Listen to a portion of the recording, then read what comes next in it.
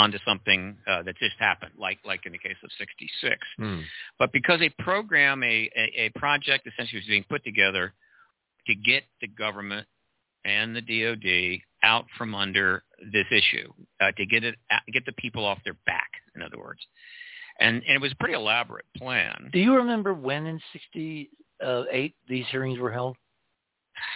I could easily Google it, but I think it's like mid-year. The reason it's important is because I'm wondering, NASA that same year made a stunning, unprecedented, and to date unreturned-to decision, which changed everything vis-a-vis Apollo, the Russians, all that. And that was Apollo 8. And that was when I was brought on board CBS. There was no reason that Apollo 8 should have flown the way the decision was made. In fact, NASA lost its administrator, who resigned over the decision of the agency over his direction to fly Apollo 8. So depending upon when the hearing was held, the Apollo 8 decision might be connected. It might be. I think a much more likely connection was this. Can you look up the date? Keith, can you look up the date, please? 1968 UFO hearings. Okay, I'll look. You're talking to Keith. Okay. Yeah. So by 68, the government clearly was fed up with the enormous amount of tension that this issue was getting, the pressure from the public, and they would like to get out from under that. All right. Secondly, the Apollo program was moving forward, and they're heading towards going to the moon. And from their point of view, I don't think they wanted their efforts to get to the moon, to go out into space, polluted by all of this public interest and thinking in what we would find out there, or just in general about UFOs. For them, it was like a pollutant, right? And so, even though they had in hand, they had the Brookings report, which in hand said that they would discover ruins on the moon, Mars, or Venus as part of NASA's activities made 20 years before Apollo. That's also the case. I mean, just in case they encountered something, it would be helpful if they could. It wasn't in case. It was predicted by their own eggheads who spent a lot of money doing that research and putting that report together. They said within 20 years, which was Apollo now, from 1950s to 60s, and they intended in the 70s, they intended to look for ancient alien ruins. Yeah, but that didn't mean they were going to find anything. But the anticipation was out there. So that's the point I'm making. If you want to keep such a discovery secret around an agency which is built on openness, remember the mantra of NASA.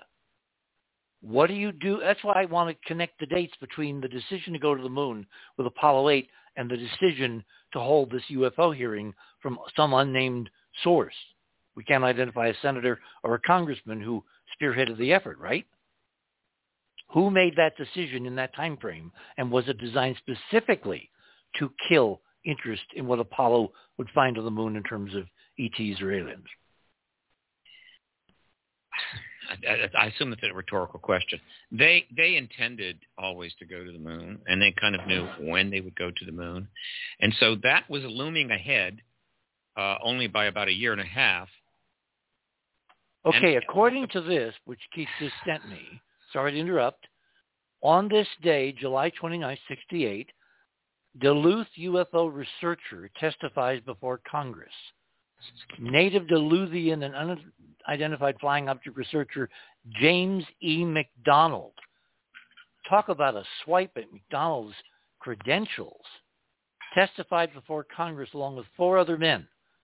Carl Sagan, Alan Hynek, Robert Hall, and James Harder. Robert M. Baker Jr. testified. So it was July. The decision was not made to go to the moon until late, like October of 68. So this hearing preceded that decision. The decision to exactly when to go to the moon, the Apollo program was built from the beginning. No. I'm talking about flying Apollo 8. Apollo 8 was supposed to be an Earth orbit test of the lunar module. Yeah, the lunar module was not ready. So what's his name? The Master Mason, head of NASA, James Webb, was cudgeled into making the decision to send Apollo 8 to the moon. And then he quit. I view that as an internal decision about whether that should go or not. Let me finish the point I'm making there. So they hold a hearing. It's one day. It was not really clearly intended to go anywhere. They embarrassed James McDonald at that hearing, kind of just take advantage of the opportunity, which really crushed him and did not contribute to his mental health. I think helped lead to his suicide. And so that was done. And then we learn that they're going to put a report together, the Condon report together. That's kind of about simultaneous. The Condon report comes out in '69, and they use that report to justify closing down Blue Book, which they'd wanted to do for some time. Right. Meanwhile, simultaneously with that, they were undermining the situation over at NICAP, their number one foe, a significant and formidable foe, by the way, which had high-level people on the board, lots of scientist members. Some of the high-level people on the board were known CIA. They weren't undercover. They were CIA people, and they took over the board, got rid of Keogh, and essentially everything was closed down. So in '69, just as we're getting to actually get to the moon, they feel they have put this issue kind of behind them. Blue Book didn't find anything significant. Condon reinforced that. We've shut it down. NICAP is gone. Obviously, it must not have been doing anything. And this was a milestone period. And that was the last hearing, 1968. Now, as we move forward, obviously, the issue was never going to go away, and the activist work was never going to end. And very quickly, it was clear to, I think, most people that were trying to engage this issue. And though this may not have been known as well prior to '68, but in order to resolve this issue, it has to be resolved politically. And in order to do it properly, it needs to go through Congress. One of the mistakes that Rockefeller made when he tried to get into this issue, and when he got into this issue in '93, is that he felt the Cold War was over, it's time to move, and he said, I'm going to the White House. So he goes to the White House, he contacts the Clinton administration, they form this whole project called the Rockefeller Initiative to, quote, get the files out. And if the files had come out, that would have ultimately ended the truth embargo. A lot of files are coming out, declassified and released, except that was all coming from the president's office, from the White House. And so you basically have the White House confronting the Department of Defense and saying, I want this stuff. And the DOD saying, we don't want to give it to you. Well, you should. And it goes, and the Congress is completely out of the picture. That was not the way to go, and we know that it didn't work. So that's the point I'm trying to make. It has to go through Congress to be appropriate, to be less disruptive. Yes and no, unless the rank and file simply take the bit in their teeth and do the science and the politics be damned. I just had a memory. What do you mean by that, Rick? What did you just say? I don't understand that. I'm going to tell you. There are two possibilities for revealing the presence of extraterrestrials in the solar system and visiting Earth, right? One is the extraterrestrials themselves. Are you with me? Yes. And the other is an official government level research which has the credibility to when it says they're real, it will be believed. No level below that, although we've had zillions of claims, have been believed as a culture, right? I couldn't disagree more. We have been doing science on this issue through classified programs from day one. They got enough science piled up in their classified programs to prove it 8 times over. That's not what I'm talking. I'm talking about the public perception. We're talking politics, which is 99+ perception. But how could the public get a perception of some scientific breakthrough when they're not going to announce it? The only science that was being done in the public was by people funding themselves out of their Social Security checks. All right, there was no science in the public domain. The entire academic world did not even investigate it. The science was done in secret. Nothing was presented to the public from the government that be convinced them one way or the other. In fact, they put out a lot of information. Let me bring you back to Brookings. Brookings, which was an official document released by Kennedy, as soon as they came into office, said one of the things that could happen is NASA discovers ruins of ETs on the moon, Mars, or Venus in the next 20 years. Now, the reason that's important, and I'm connecting these two events, that lone bludgeoning of McDonald in July and the decision to go to the moon regardless in October, is because in between, I had just been brought on board CBS for Cronkite, and I had 3 astronauts take me to dinner at the New York Academy of Sciences, wine me and dine me, and ask me, I believe it was because it was Borman or Lovell or Anders who were really asking, but asking me if I was in lunar orbit. Remember, this is before Apollo 8. If I was in lunar orbit and I could look anywhere, what would I look for in terms of extraterrestrial architecture or indications or machinery or signs? That was the conversation we had that night. And this was well before Apollo 8. So those guys went back to the Apollo 8 crew and they told them what to look for. And if you're pre-loaded, sprung to look for ruins, if you don't think they're totally out of the ballpark and they'll never see any, once you understand it's possible, then when you see it, you'll recognize it. Given how much evidence I have in our own files of ruins on the moon, the idea that Apollo 8 went and did not see ruins and report back and change everything in NASA secretly, I cannot imagine could have happened without there being huge internal political ramifications of every astronaut who went to the moon came back and said, damn it, there's ruins. So what did NASA do? I have evidence that they literally subjected the astronauts to a form of brainwashing to where they did not remember what they really saw, and they basically recited a script. We had a timeline, we had a mission, we did core samples, we took photographs, we stopped at Station G, we went to Black Rock, this kind of thing. And all evidence of what they really saw has vanished into the memory hole of history because it was taken from their minds. Against that backdrop, where is NASA in the House hearings? I'm sorry. I'll be honest with you. I can't follow all that, Dick. I just can't. Let's see if we can center this for a second. Look, the first hearing since 1968 is going to take place in 2 days. Starts at 10 a.m. In the Senate Intel Subcommittee, right? They call it the 3C. Wait a minute. Counterterrorism, No, it's the House Committee. I mean the House. I'm sorry. Yeah. The House Intel Subcommittee for Counterterrorism, Counterintelligence, and Counterproliferation. Right. Now, I looked at the C-SPAN schedule. I do not see that hearing on the schedule yet. As I said last night on the air, I said maybe it's the weekend, and it's Tuesday, and, Monday will be a new day and new week, and people will come in and they'll type in new schedules and all. NASA does that. They never change anything during the weekend. So maybe C-SPAN is not, but I can't imagine this hearing taking place and C-SPAN not covering it live.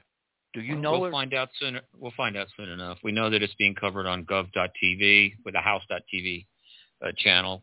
Okay. It's also going to be live on YouTube. Do we have these links posted so people can go quickly to them on the other side of midnight? Just send them to Keith and he'll put them up. I don't have them handy. Look, all you have to do is just do a Google on how to watch UAP hearing, and I assure you a number of links come up. And I imagine even now there's some decisions being made within certain news organizations. Do we cover it? Do we not cover it? They're probably going to test the waters over the next 24 hours. But they will be, I know on YouTube for sure. There is a YouTube channel that is covering it live, and I forget who's behind that channel. It might be government. But everybody can watch. Tell you what, hold it. We are blowing past the break at the bottom of the hour. I don't like doing that. So you can pause and collect your thoughts and maybe try to reconstruct what I just tried to tell you, which was not that unclear. And maybe I'll do it again after the break. You're on the other side of midnight. My guest tonight, my sole guest, is the one guy on the planet that I would trust to tell me what's going to happen at these hearings the moment the hearings begin. And then I hope, and I think, all bets are off. In the background, that's the Ukrainian national anthem. You know where our sentiments lie. You're on the other side of midnight. My name is Richard C. Hoagland. We shall return.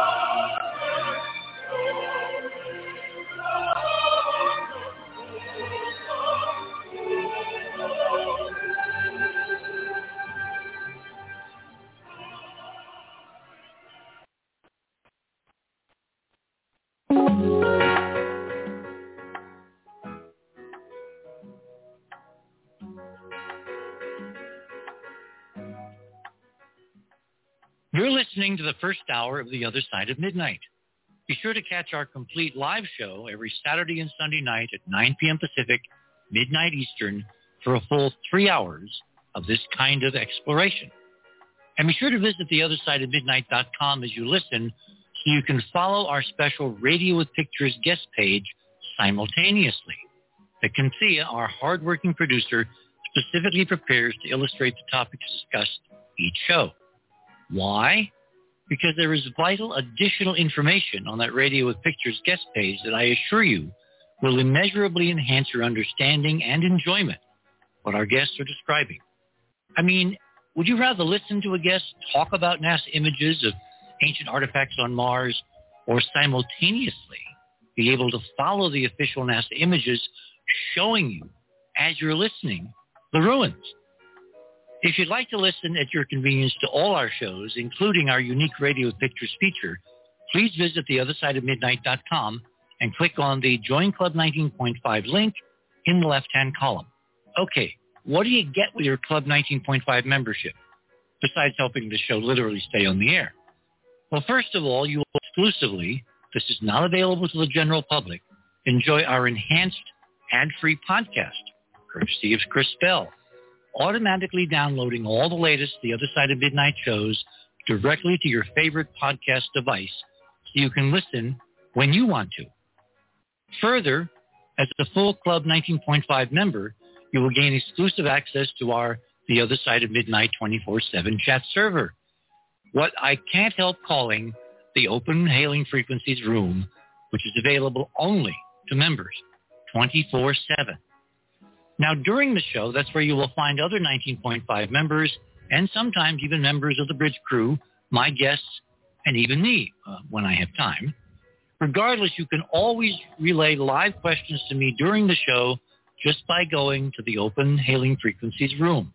Of course, when we're not on the air with your 19.5 membership, you can visit our Club 19.5 radio archives anytime and download all our shows directly to your computer, which will automatically provide you a screen size that allows you to really examine the remarkable images Cynthia posts for each show.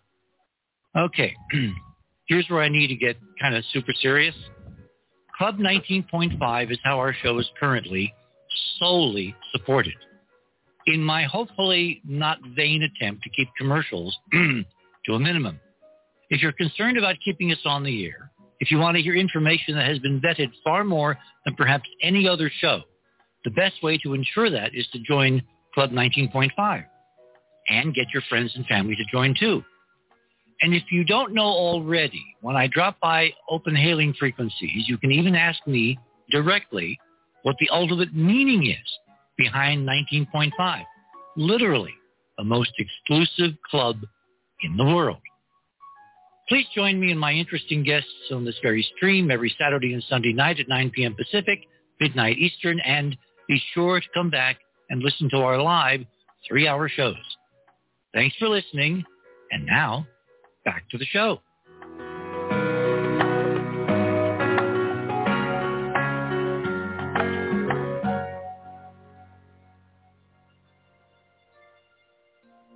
In your mind you have capacities, you know, to telepath messages through the vast unknown. Please close your eyes and concentrate with every thought you think upon the recitation we're about to say.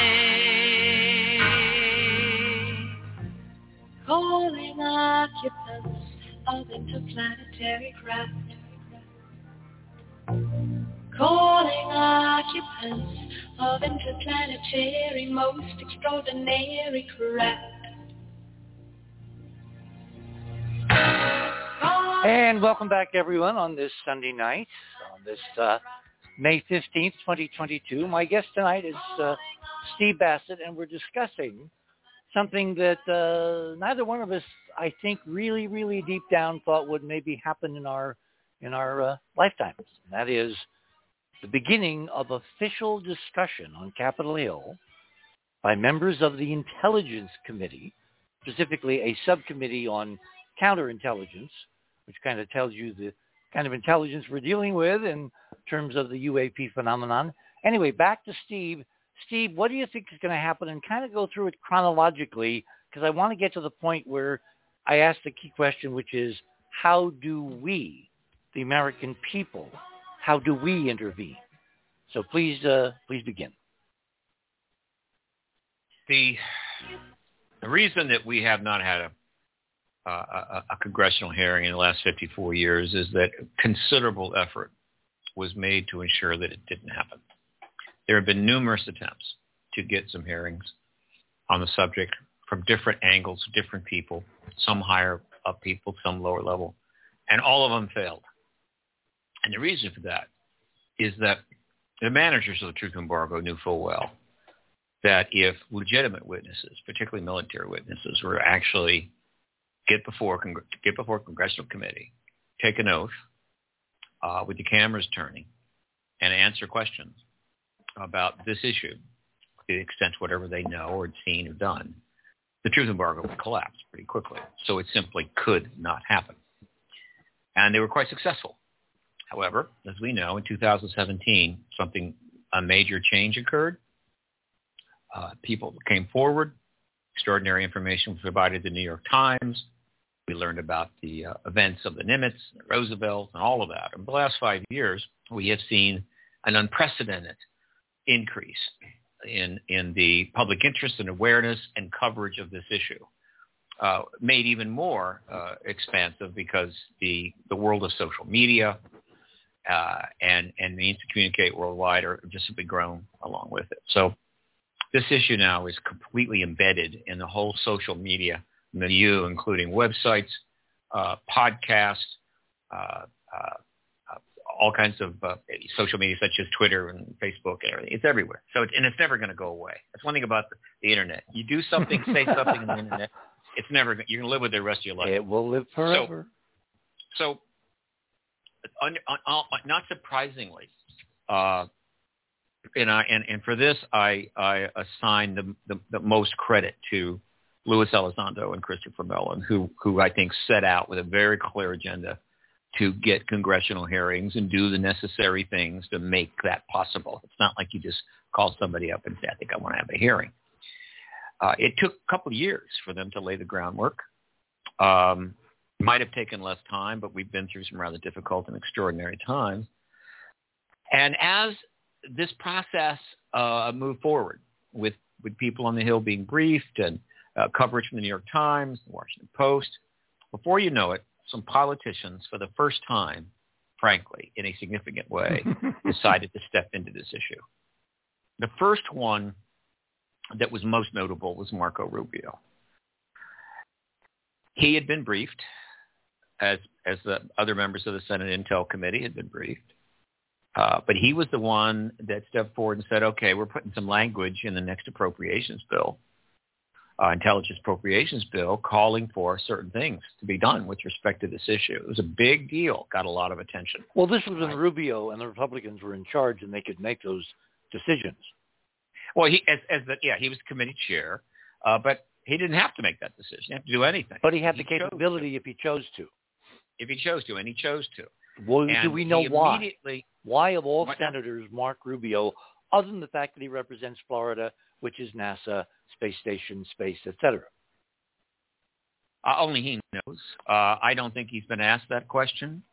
If I had to speculate, it would be because Rubio is a very smart man. He wants very badly to be president.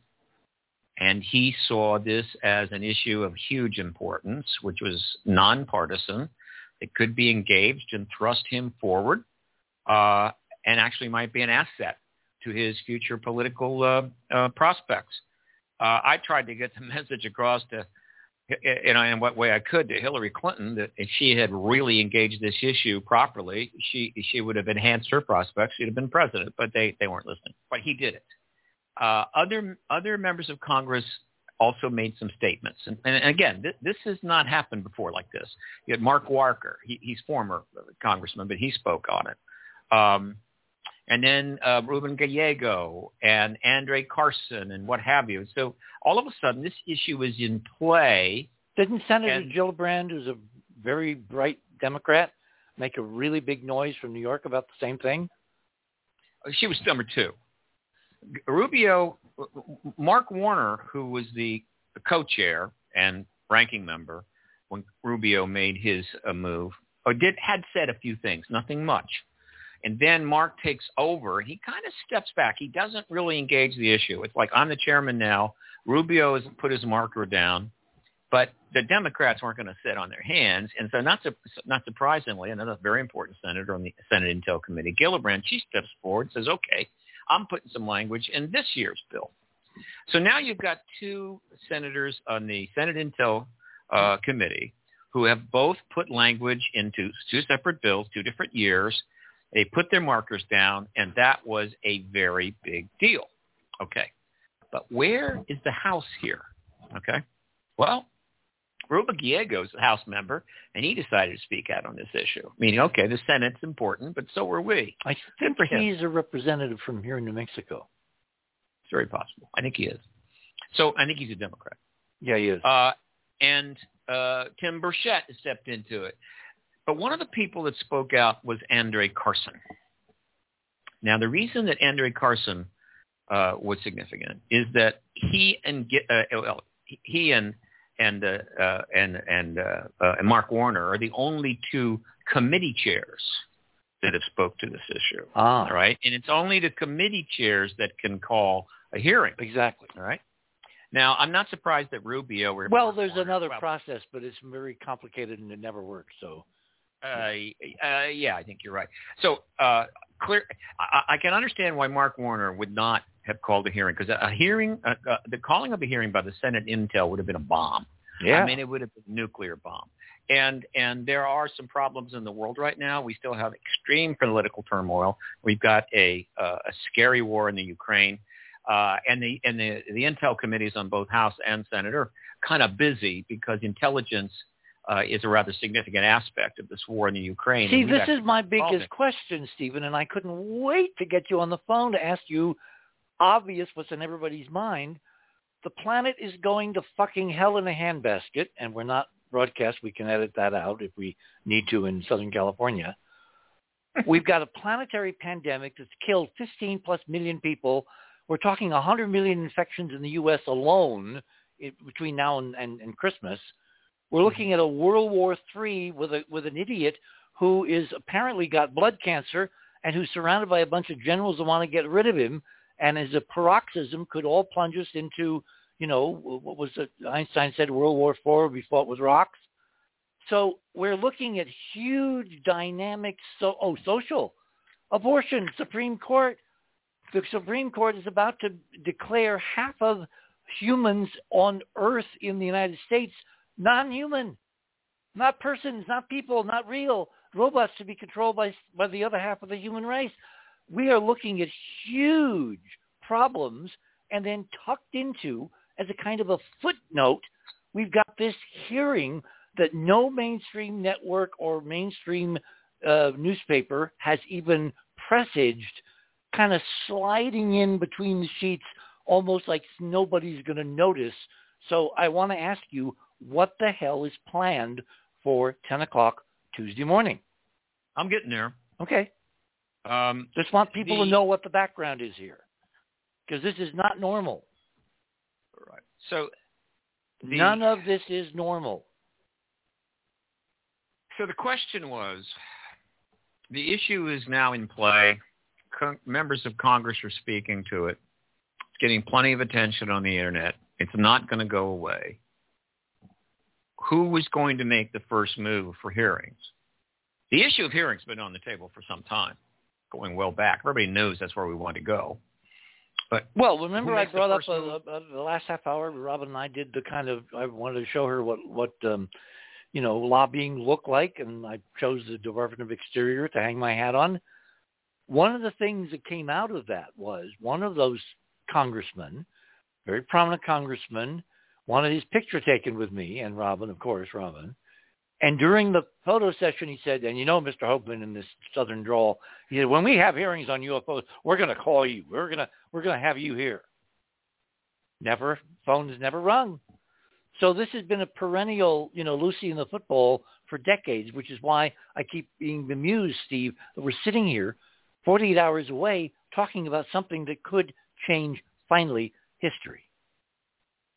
It's going to be significant, without question. Wow. But not as significant as some people may think. Well, wait, hang on. Let me interrupt again. What if that's dependent on us, what we do? Because one of the first lines in your bio, Mr. Bassett, is activist.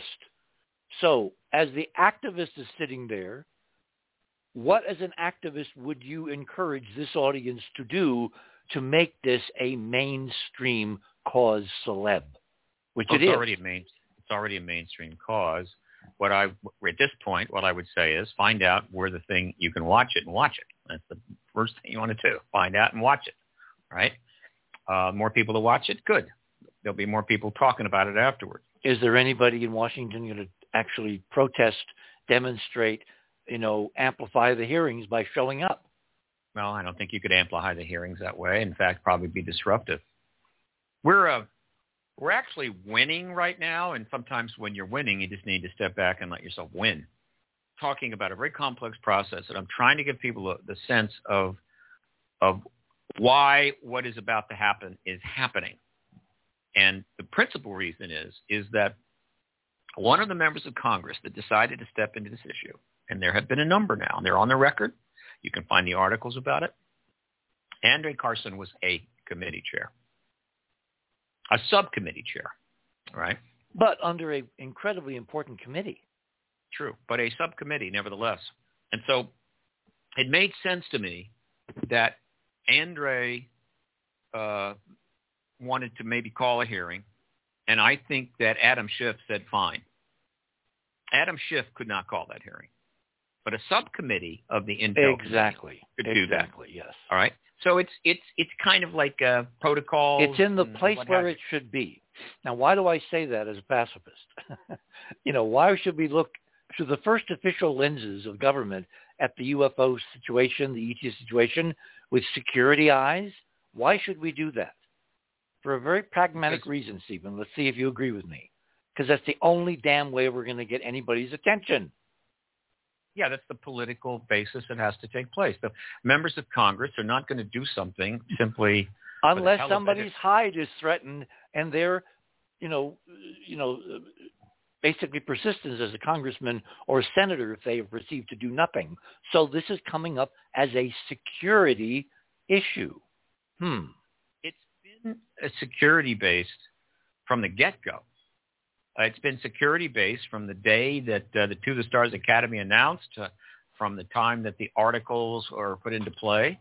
A lot of people were concerned about that. I was not, because I knew that the path to disclosure had to go through Congress, and it needed the support of the top journalism in the country. And if you're going to get the journalists and the politicians to address an issue, it's got to be on a platform that is politically appropriate and safe, right? And national security clearly is an appropriate platform. There's other little aspects to this. One of the reasons you keep hearing UAP, and it's referred to repeatedly now in these articles, they even talk about UAP, formerly known as UFO. Mm-hmm. One of the reasons that's so important One of the reasons that we worked very hard to try to get that term at least accepted. It's going to take forever for it to completely replace UFO, but it's been mentioned a couple of times that it is a lot safer and more comfortable for a White House or a DOD spokesperson like Admiral Kirby or Ashley Parker, the Washington bureau chief of the Washington Post, or a member of Congress to refer to this subject as UAP than UFO. Okay, Shakespeare is spinning in his non-existent grave. Anyway, and that language is important. And the term UFO, like many terms that we are familiar with that have been associated with issues or people or what have you that have become bastardized and degraded and corrupted and demeaned in service to generally a fairly negative perspective, and then you don't use them in polite company. There are plenty of terms like that, believe me, and you use one of those in the wrong time and you pay a price. UFO is an example of one of those terms. It is so corrupted in the minds of the general public by the defaming that it has gotten and the ridicule that's been heaped on it, that just saying the word completely almost ends the subject right there. It ends the discussion. We needed to get rid of that term and replace it with something that didn't carry all that baggage. UAP does not carry that baggage, and now it is being used. All of this is in service to being able to get people who are very concerned about their jobs and their future and their careers in the next election, or journalists that are concerned about their jobs and so forth, and everybody wants to be viewed as serious, and nobody wants to have anything attached to them that could be inappropriate. We're trying to make it possible for those people to get involved, and by and large, that has happened. They are engaged. They are talking about it, and the question is, where does it go? Now, I had a pretty good idea where it was going to go, but that was before good old Omicron Corona showed up, right? Mm-hmm. And at the point that looked like it might be moving forward, Ukraine showed up, all right? And also in the middle, there was an insurrection and unbelievable political stuff and a billion lawsuits. So, I realize we know where we're going and we know what we need to get there, but history doesn't care. It's like the virus doesn't care about our politics or our religion or how much we know or don't know about science. History's the same way. You may want this and you may want that, but things happen. It's a big, complicated world. And so this has had to move forward and giving deference to the historical realities. And one of those historical issues recently was, could we have a nuclear action in the Ukraine? Could he use a tactical nuke, setting us up to probably turning us into DEFCON 3, DEFCON 2. Yeah, absolutely. So, but Carson made the decision to go forward. And well, hang on. Don't you find that, as I do, riveting? Given that you and I are kind of political creatures and we've spent more time than the average human should in Washington, I know that the first imperative of Congress is to do not raise your head if it's going to get shot off, and the overwhelming opinion and public sentiment now is with Ukraine. It's with the $40 billion that Rand Paul hung up for a few days for some stupid-ass reason. It's for the humanitarian suffering they're seeing on television screens of all these people every night. Every constituency, every congressman is getting thousands of calls. It looks like it's a pretty solid line of Republicans, Democrats supporting Ukraine. And then in the middle of this, it's like, who ordered this? Under that committee, which kind of is the umbrella of national security for the Congress. The best answer I could give is this, that first of all, a number of members have spoken to the issue with no negative consequences. In fact, with actually some pretty positive consequences, positive results. Okay, they're not getting negative feedback from the people back in their districts and their state. And so it was looking safer and safer. The media was covering it in an intelligent way. So you put Ukraine aside, all right, and some of the other issues we're dealing with, it would have been a no-brainer to do this. Why did he do it? There's a couple of reasons. And one of the has he said anything? Has any reporter asked him? I've actually got quite a few quotes. Excellent. He said a number of things. One of the things he said is this is the chairman now, the congressman. This I think is he's from Henry Carson. Is he from Indiana? Indiana, yes. Okay. Who is the chairman of the subcommittee on basically counterterrorism under the House Intelligence Committee under Adam Schiff. So we know where the players are. Okay. That's right.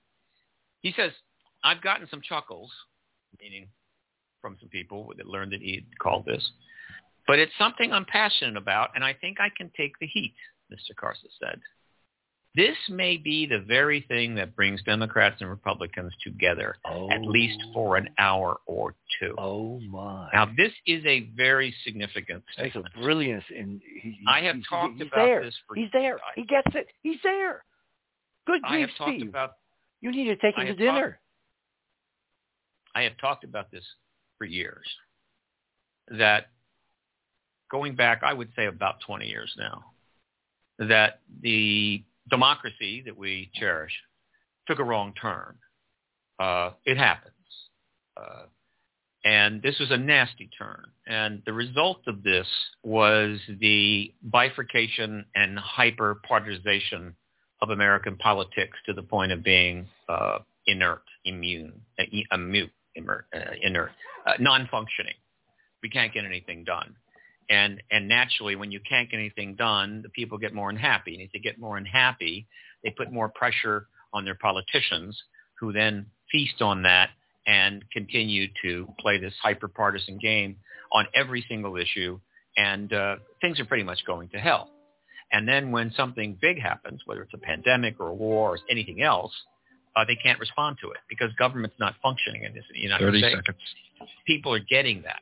Steve, let's hold it there, okay? We're at the bottom of the hour. Don't want to miss our cues anymore. My guest this morning is Steve Bassett. We're diving deep into why now. We have one brave congressman out of Indiana who, in the midst of a global pandemic and a potential thermonuclear war, suddenly is saying that UFOs, UAPs, are important, as reported by the U.S. Navy and the security establishment of the U.S. government. And he wants to talk about them now. And then he says, on the record, maybe this is the one thing, or maybe just an hour, that can bring both of us, Republicans and Democrats, together. And that, ladies and gentlemen, is the reason any of this is important, because unless we are together on this issue, the human race may not be for very much longer. You're on the other side of midnight. My name is Richard C. Hoagland. We shall return.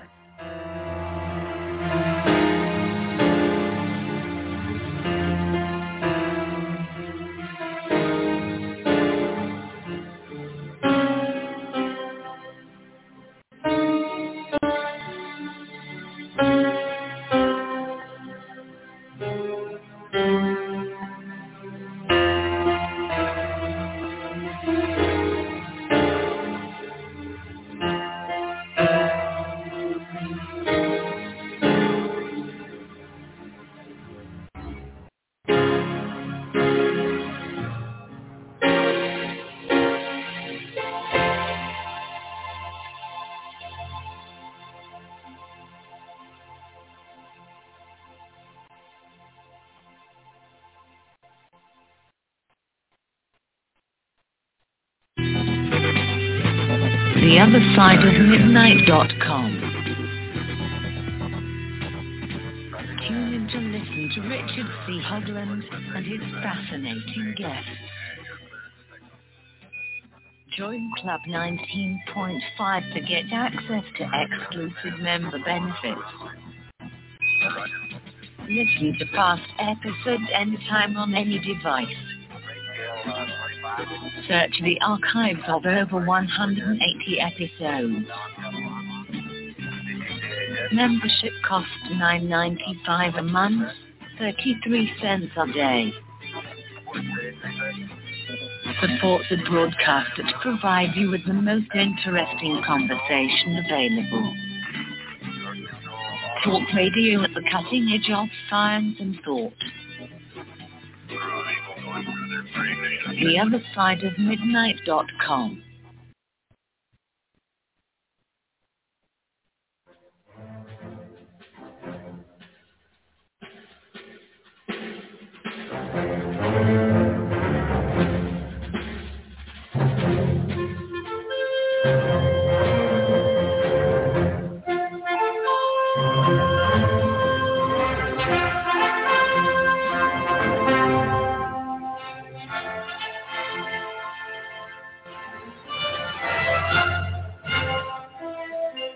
And welcome back, everybody, on this Sunday night, May 14th, 2022. My guest this morning is Stephen Bassett, and we're discussing from top to bottom the history and potential of this fragile thing that's going to be born in Washington in just 2 days, the first congressional hearing, official hearing in a counterintelligence committee. So you know the Congress is serious. This is about national security, and they're going to be talking about UAPs. Steve, take us back. Yeah, we're talking about Carson and why he would have done this, and the fact that he'd made this statement that this is one issue that could bring Democrats and Republicans together. I've been talking about this for 20 years, that this is an issue that could bring Democrats and Republicans together. It is nonpartisan. It's very difficult to find a partisan aspect of it. And we desperately need some common ground because the politics has become virtually non-functional. Things are not getting done, and the American people are just getting angrier and angrier by the minute. He is, to my knowledge, the only member of Congress, sitting member, that has ever brought that up. The closest thing to that was, in fact, brought up by not a member of Congress, but a president of the United States.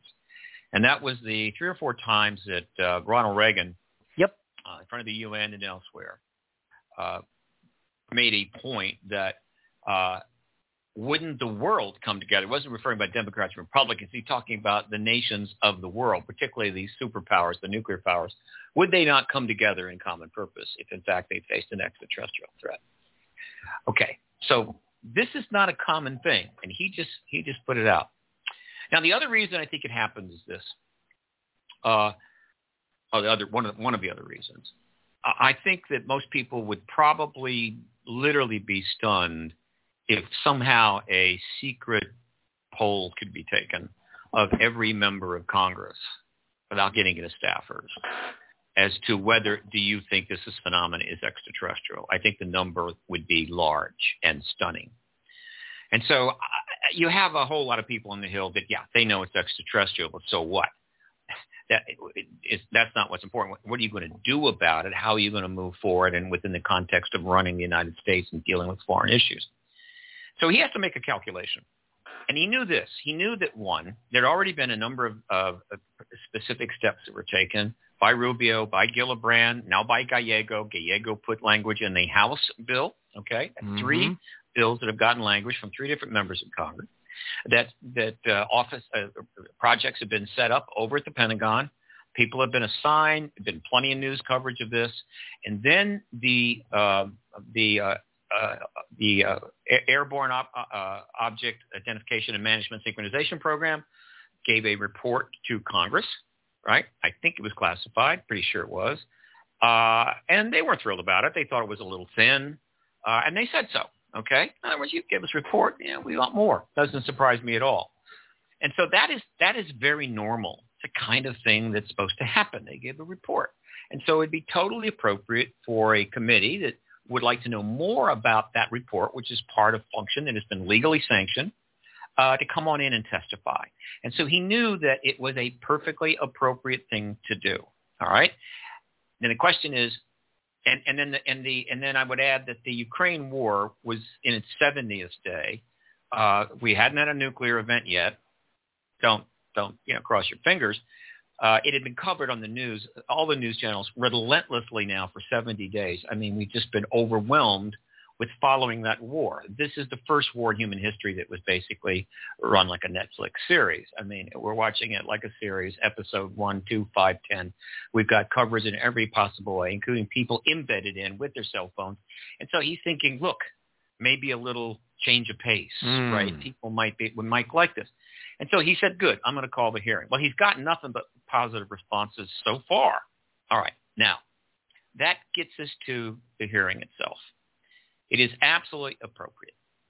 He simply called in 2 key people that are involved and connected to or servicing the AOI MSG program, which was set up, by the way, by the DOD ahead of the timeline that was put in the bill by Gillibrand.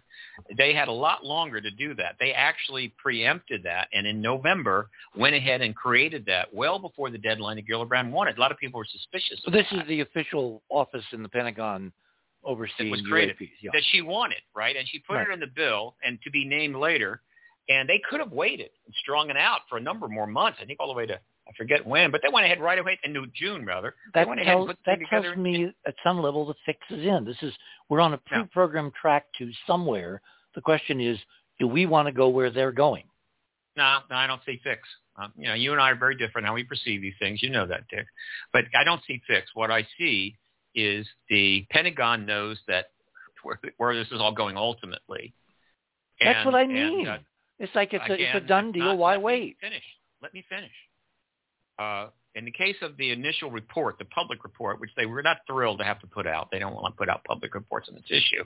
They waited till the very last day, June the 25th, to put that report out last year.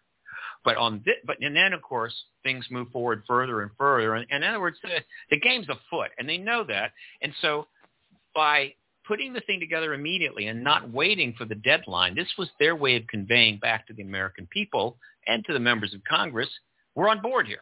I just said that. The fix is in. No. We're both on the same page. You don't like the word fix. I'm not going to support that assumption, Dick. You can say it 20 times. I do not. Well, given that I'm saying it and you're not, my position is, yes, this has all been greased.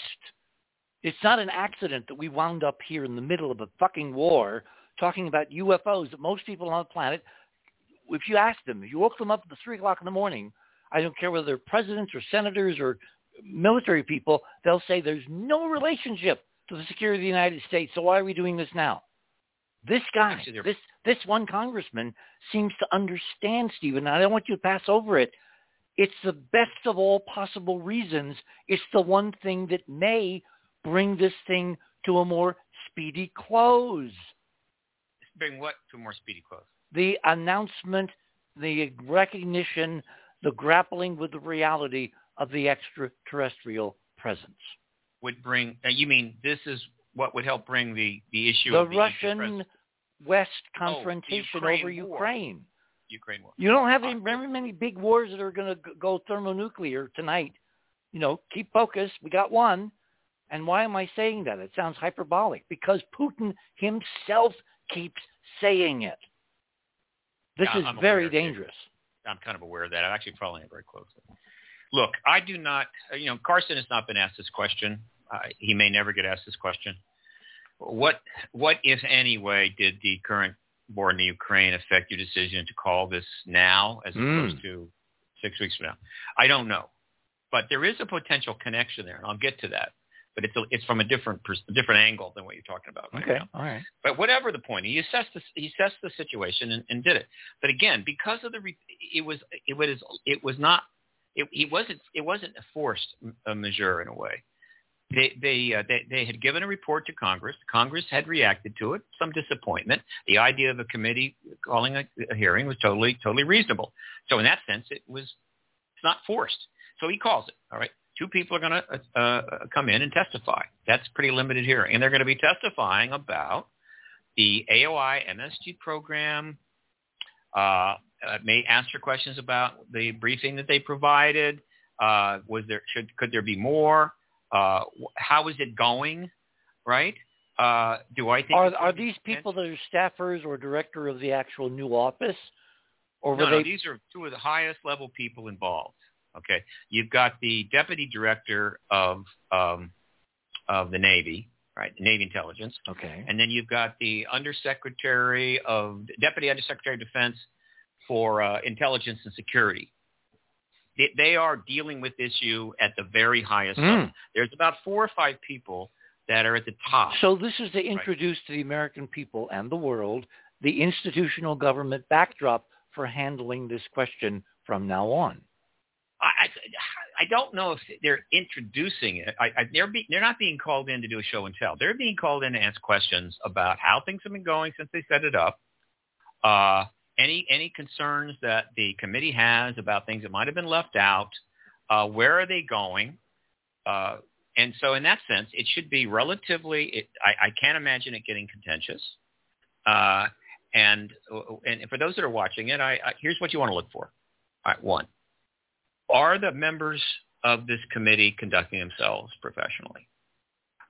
Is there any posturing? Is there any silliness? Certainly, is there any partisanship? Anything like that? Are they trying to cast any question in a, quote, Republican or Democratic way? You want to look for any eye rolls of any kind from anybody. Humor of any kind. There might be a touch of humor. I'd be very surprised. It's so hard to deal with the subject anymore without a touch of humor. Well, it's always been hard. It's been baked in. Well, I know the truth embargo thrived on that, but yep. that's changing, right? Believe me, I've seen a lot of interviews of a lot of politicians, and believe me, they almost go out of their way to avoid the humor. But there's, can always get a little. So there might be a little of that from some of the members. I would be surprised if either Moultrie or Gray drop any jokes. That would be a mistake on their part. So you want to look for that. And I think it will come off as informative, interesting, no bombshells. But here's what's most important about it. The marker has been laid down. Okay. In 2013, I went to a lot of trouble and pain and suffering and spent a lot of money to hold the citizen hearing on disclosure, which is 30 hours. This will be about 2 hours. This is a 30-hour hearing, 42 witnesses, to try to show what hearings would be like. Even large-scale hearings to Congress, to break the ice, right, to take some of the fear out of it. And it had some impact, I suppose. This will... Well, it would have had far more if 9/11 hadn't then conveniently happened. No, that's Greer stuff in 2000. I'm talking about the citizen hearing on disclosure. Oh, okay. 2013. But, of course, what happened was the election and weird things. But the point is that this literally does break the ice. He by doing this, he has given the congressional imprimatur on the idea that this is a matter for hearings, for testimony, for witnesses under oath. It is the proper oversight of the Congress. And now any other committee chair, right, can reasonably, if it's appropriate, depending upon historical circumstances, call for a hearing about this issue as it relates to whatever their committee is doing. Now, the two we're most interested in are the House Intel and the Senate Intel. Okay. Now, the interesting thing about that is that Adam Schiff is the chairman of the Intel committee above the House 3C committee. Right. And hang on just a second. What I'm looking for here is he gave an extensive quote. I'm going to see if I've got it. Okay. Well, he had to give permission for the hearing, so he has to be involved at some level. I don't know if he has to give permission or not. I don't know if a subcommittee chair can do it on their own or not. I'm going to guess they can. I don't think they need permission, but I'm not positive. Anyway, here is a statement from the Independent in the UK. Representative Adam Schiff, chairman of the House Intelligence Committee, was similarly enthusiastic about having the opportunity to bring this subject historically shrouded in mystery to the public next week. Now, you see, Adam Schiff doesn't have to do that, but he did. Of course not, because he's up to his eyebrows in Ukraine.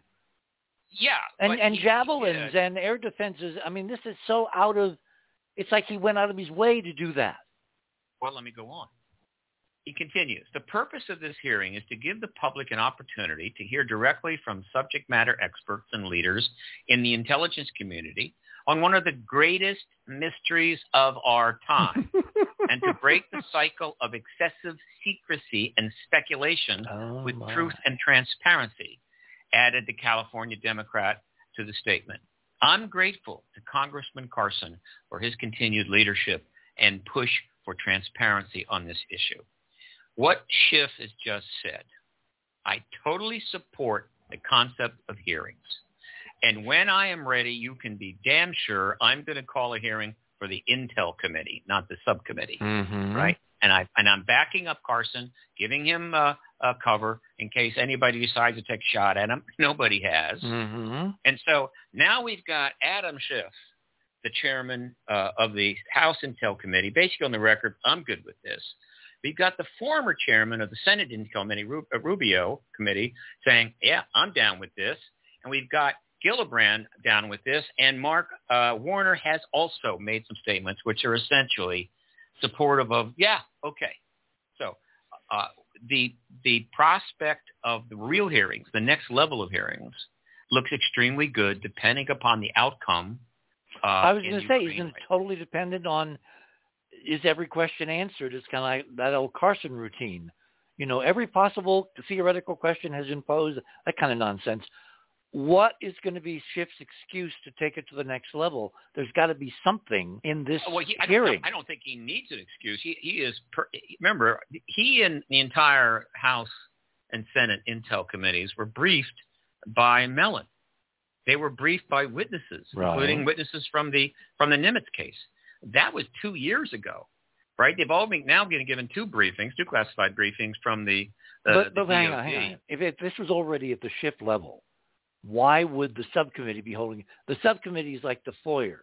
It's like, there's enough there to warrant a full committee concentration on this as a potential problem to add to the list.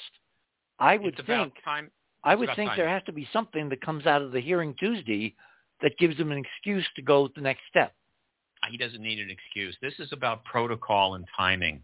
Okay, given the fact that there's heavy things going on in the world right now, it would be inappropriate for the Intel committees to make the first move. And so Andre Carson, who's already stepped into the issue and is an appropriate subcommittee, he makes the first move. He may have been asked to make the first move. Clearly, Adam Schiff has made it clear he's perfectly happy with that because it's what's the word I'm like? It's kind of a confidence builder. It's a more tempered response. It's appropriate. It's clearly not contentious, and it's a good way to get the ball rolling. Well, it's called testing the waters. If you do this and no Republicans come after Schiff's balls, then you go to the next level. If this really is a subject that brings people together. I don't think he's worried about that, Dick, because, hell, the first person to take major action was Republican Rubio, presidential candidate, when he was the head of the Intel Everything committee. else in this government is incredibly contentious. Everything. This is great. All right. Now, when would we have the next level hearings? And the next level hearing. Well, before we get to that, I want to ask this very important question, which is why I wanted you on tonight. What can we do with the membership of this subcommittee in the form of emails that will give them interesting questions they may not think on their own to even ask at this point? Chris Mellon has indicated that he has submitted a number of questions to them, to the committee, probably to Carson, and that's fine. I would recommend, look, folks, this is a win for us. Sit back and enjoy it. You don't want to press. All right, we're winning. Be a good winner. There's going to be more hearings. How do you know? How do you know? It's inevitable. No, it's not. Nothing's inevitable. Politics is all about decisions. Look at Putin. All right. It was not inevitable that Putin should almost move us into World War III. It was his decision or whoever's pressuring him. The fact that I'm looking at one hearing and it's going to contain two witnesses and it's got an opening, a closing in the middle, and there's no other possibility of other hearings unless there's a reason. And I'm looking for what the mainstream reason is for Schiff to take it to the next level. The reason for the hearings is because quite a few members of Congress have been given substantial briefings on the UAP issue, and the Congress is probably more informed than ever in all of history. Okay. And it's a major issue. It's being covered by every major newspaper in the United States. And so that's all the reason they need. However, all right, again, let me recast my statement. The only thing that's going to prevent more hearings would be nuclear war, in which case we will not have hearings. Okay? And I'm willing to give 10,000 to 1 odds on that. So $1, win 10,000. Stephen. It's a deal. Why so would look, in terms of just trend curves, a hearing every 54 years is not a trend. What makes you think that after they've taken this hot potato that nobody wanted, they're going to go forward? As an activist, you should be looking for how it's going to get sabotaged, so there is only one hearing. Dick, as a 26-year-old activist on this issue, I'm comfortable with I will match my activist credentials to yours any day of the damn week. Okay. And the fact that I put my life into this for the last 50-some years. That's true. If I am apprehensive that something will go wrong and this gets submerged under Ukraine or under the Putin coup that I've heard talked about now the last couple of days because of distractions. Remember, unless it has a news focus, people are so easily distracted, it's not at the top of their list of things they have to worry about. Gas is. Food is. First of all, let me acknowledge the fact that, yeah, you've been in this field twice as long as I have. So I apologize. Look, I'm not concerned about more just hearings. Just tell me why you're not concerned. I don't want to be hyperbolic. I just want to know, what's the plan B? Everything that has happened over the last 5 years has been leading towards hearings, and that's exactly what's happening. And this hearing is simply nothing but a icebreaker. And so the idea that they're going to hold a hearing, bring two people in, and then say, well, look, we don't need to talk about this anymore. No. You've got too many people that are already on the record, right, on this. And so the idea that they're not going to be asked questions. Now, admittedly, Ukraine could take an ugly turn, and if it does, it will delay things. No question about it. I assure you, if a tactical nuke gets used in the Ukraine theater, that anybody wanting to call a hearing on you understand that what Putin could do is to light off one of his own and then blame us, and he'd have his war with NATO that he desperately needs to stay in power with the Russian people. Anything like that obviously would delay the hearing, delay for future hearings indefinitely. Again, I can't, but that is not the same thing as there aren't a basis for further hearings. I think the basis for hearing is fully established. Right. So if we do not have an extraordinary disruptive event, obviously just a continuation of what we're seeing in Ukraine now may not be preventative because Carson has made his move. And I expect it's going to go very well. I think a lot of people are going to be thrilled to have something that's interesting and forward-looking to concentrate on besides the end of civilization. I don't know. But I'm confident that barring anything awful, the next level of hearings will come. Now, the next level of hearings is there may be one more hearing in which people from the DOD and from the program come in, maybe some other staffers, to provide some more context or something. And that's certainly possible. It would be like a second round of the icebreaker. So can't rule that out. And the time frame for that would be when? Because remember, June is January 6th day. 8 days of hearings, day and night, prime time as well. Nothing's going to get through that shield. That's the other interesting point. We're about to enter one of the most contentious election cycles, and we've had some pretty big ones previously. So this is going to be enormously contentious, perhaps very ugly election cycle. It's going to cost us, usual, a couple of $1 billion, and we're not going to get better government. But the point is that it's not going to be very unpleasant. Okay, bad for everybody. All right, the Dems and the Republicans both lose when they're at each other's throats trying to claw each other's eyes out. And so you've got Republican and Democratic members of Congress and committee chairs. They're thinking, if I hold another hearing on this subject, this nonpartisan subject, and the members of both parties can ask reasonably intelligent questions, is this a bad thing? Is it like people are going to rise up and say, well, if you're not throwing gavels at each other or, barfing up, obsequious language during the hearing, we're not going to vote for you.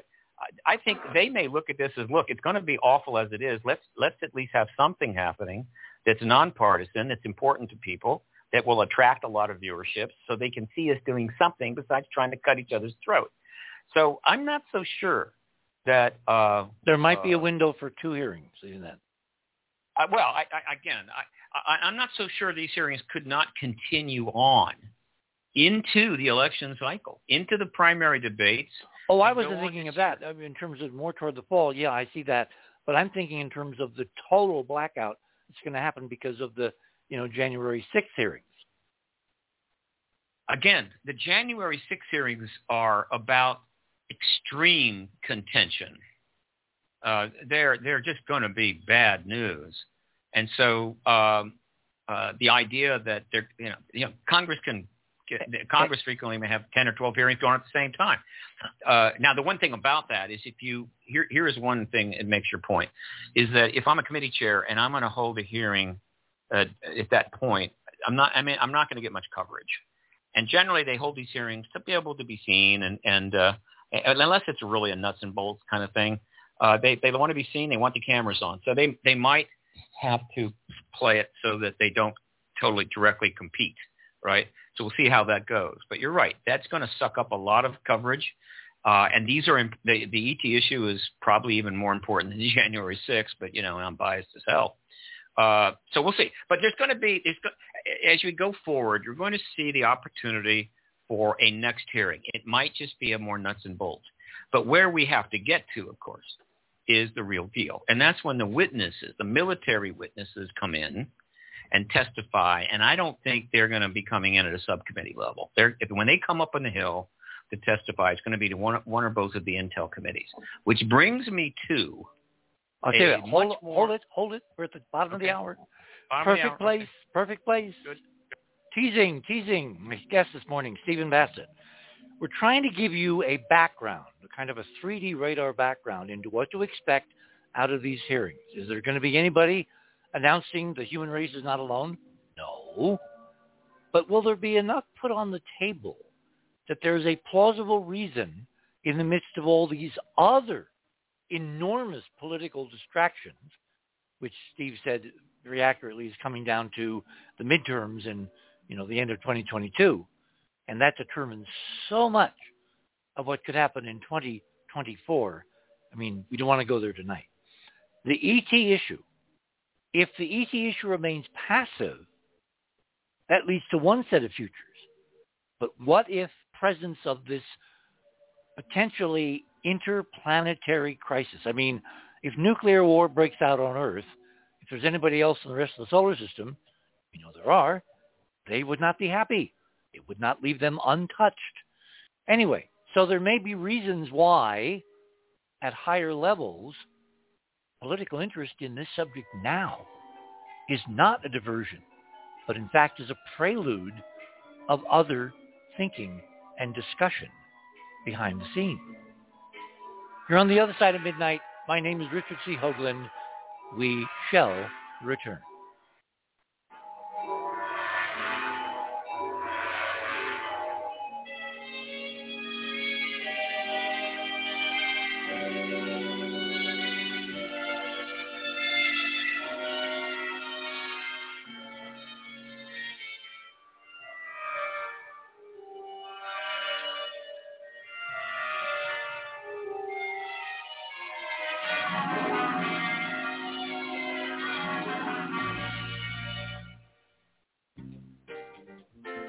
theothersideofmidnight.com.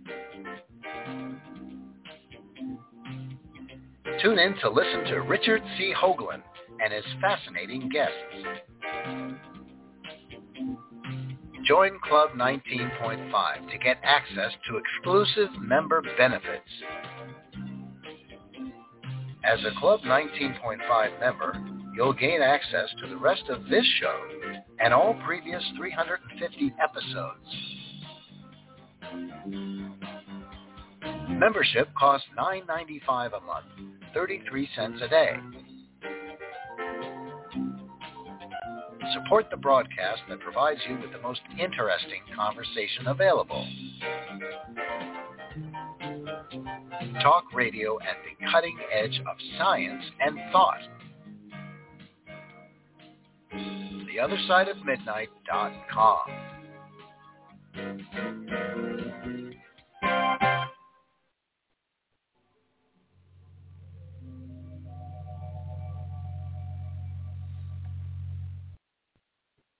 And welcome back, everyone, on this Sunday night. Coming up on Monday morning here in the Land of Enchantment, it is now 11:32 p.m. We're talking with Steve Bassett this morning, about 2 days ahead of something which might be the beginning of an historic, and I mean truly historic, history-changing trend. Beginning in 54 years of the first official congressional hearings on UFOs.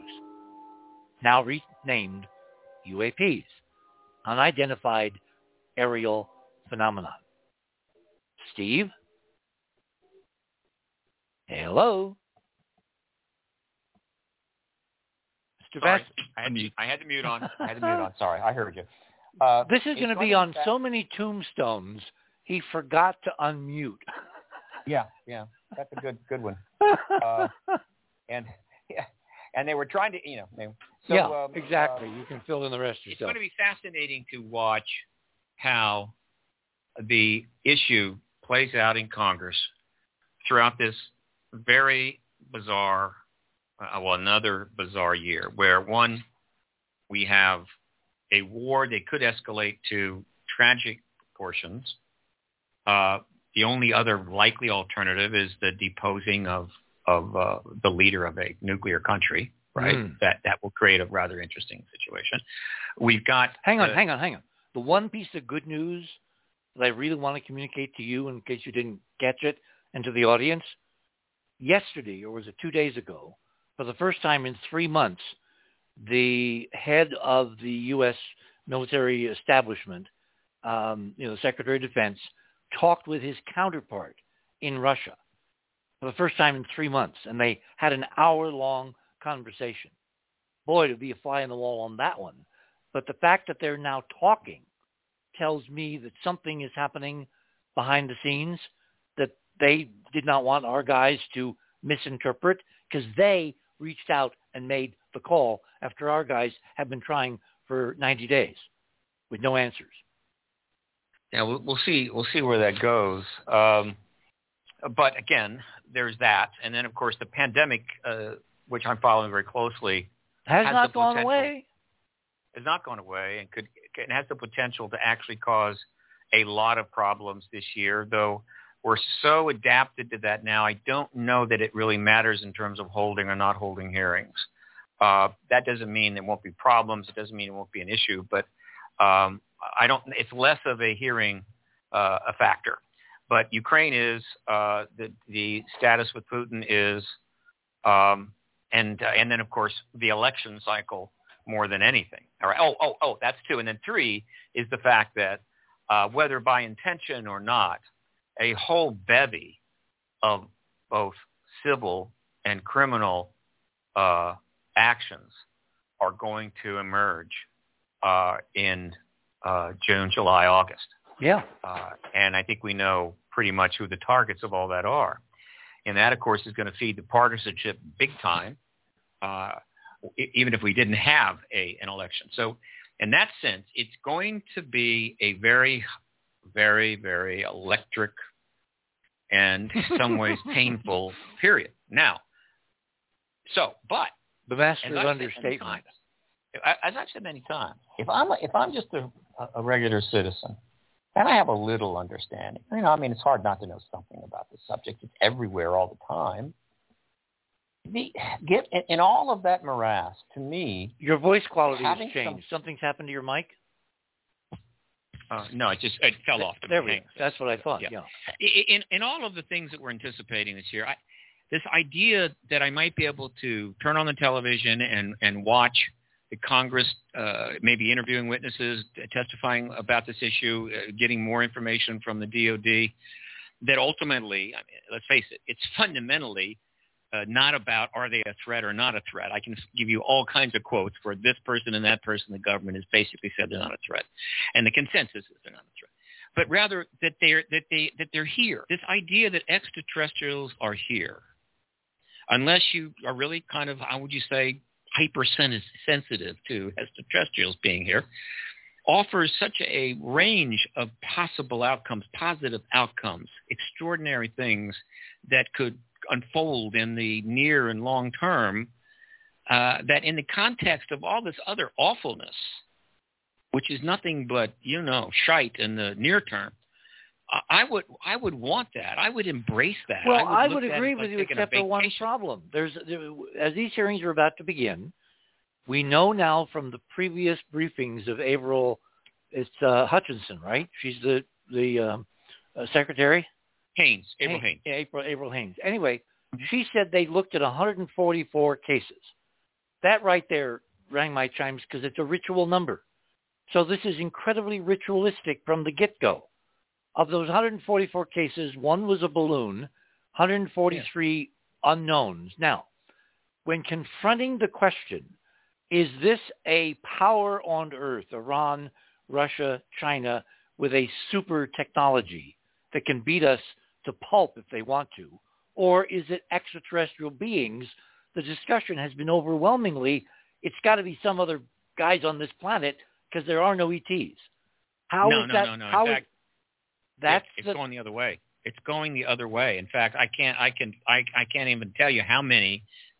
I'm talking about the report that was released that they're going to be testifying on.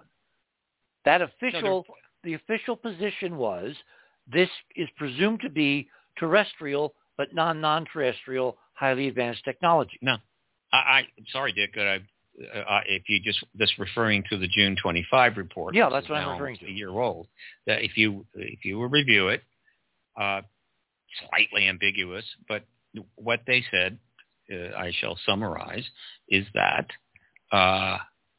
we do not know if this is off-world or we do not know if it's off-world. What we know is that this is advanced technology which we cannot explain, we do not have, and our foreign adversaries do not have. But we have no proof that, in fact, it is off-world. That is essentially what that report said. Now, since then, a number of others have said similar things. So people are coming out and saying pretty much similar things. But there's one moment that I think stands out just recently, just to give you an idea. And this is representative of where the politicians are going.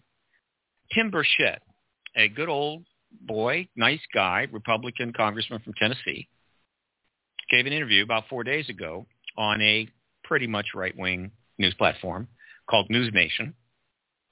And one of the hosts was a gentleman by the name of Vittert. And the name of the show was, oh boy, it's easy to find out. So he interviewed him about 15 minutes. And about 5 minutes into the interview, Vittert says to him, he says, look, the way I see it, I'm paraphrasing, but I'm pretty close. There's only three possibilities here. It's technology that the United States has developed that it's been testing and classified, but it's been tested and we've seen it. Or it's technology that one of our adversary countries has that they're testing and we are seeing. Or it is technology from somewhere else outside Earth. And within 1 second, Tim Burchett says it's number three. Now, is he a member of the committee? No, not a member of the committee. He's just another congressman that has stepped into this issue, and he's being interviewed on a right-wing, television program. Oh, okay. Well, this is important. And he's given three possibilities, and he instantly says it's number three. Now, what did he just do? He just did exactly the same thing that Bigelow did in May of 2017. There's extraterrestrials here. All right. So he is, what I'm trying to say is, it may not be evident to people that are outside of Washington or not able to watch the news 24 hours a day like I do because I don't have a life. The point is that the consensus is building in Washington that this is extraterrestrial, right? Yeah, but that opens a doorway to infinity. I don't know about infinity. Look, politicians first. You don't understand my simile. It's interesting. Politicians, first and foremost, first rule is do nothing that will get you unelected. If you're championing a phenomenon that by definition is infinite, meaning extraterrestrials, the universe, ultimate physics and time and capability of travel and changing species and modifying entire galaxies, how can you not think that is unmodelable in terms of what's going to happen when you open that door, if that's what you really believe is out there? I'm simply saying that the consensus is building that this phenomenon is extraterrestrial. All those other possibilities, I suppose, they could get into, but they're not getting into that. They're just coming to a basic consensus. That's it, right? And that is very significant. And the other thing that's significant is that as this consensus has been building, as statements have come out from one person after another, Radcliffe, Brennan, Woolsey, members of Congress, and so forth, which are clearly supportive of the fact that there's really something here. And usually the default position is we don't have that tech, which is the safe play. We don't have that tech. So unless another country has that tech, and we have the best tech there is, with the very rare exception where maybe Russia gets ahead of us for a couple of months, that only leaves one other possibility. And so there's a game being played. Nobody wants to go too far, and everyone's making a decision based upon whether the statement they make could be damaging. But clearly, it's not. I'm looking and watching for the trolling and the feedback and skeptics coming out of the woodwork and trashing any of these people. No, not at all. In fact, it's a positive.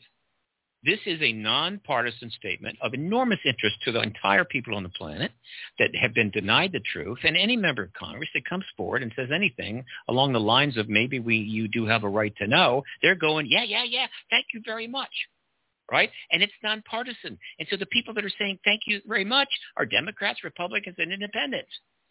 And so as far as I'm concerned, this issue probably has a much better chance of getting a lot of attention across party lines and across national lines, no matter how ugly the next 7 months gets politically in this country, whether it's in the Congress with hearings, the lawsuits, the criminal suits, and people having to make perk walks. The point is, all of that is crap. So is the pandemic. That's awful. And the war in Ukraine is awful. This would be the one thing that's good. Now, unless the spin is it's a threat. You're assuming they're going to talk about the 9, flower-giving aliens. We want to be your friends, Karen Carpenter. I played that for that reason tonight, okay? Dick, if you go on my website, as you know, I've got 13,000 articles linked there of the coverage of this issue by mainstream media. And I'm putting up as fast as I can the articles about this hearing.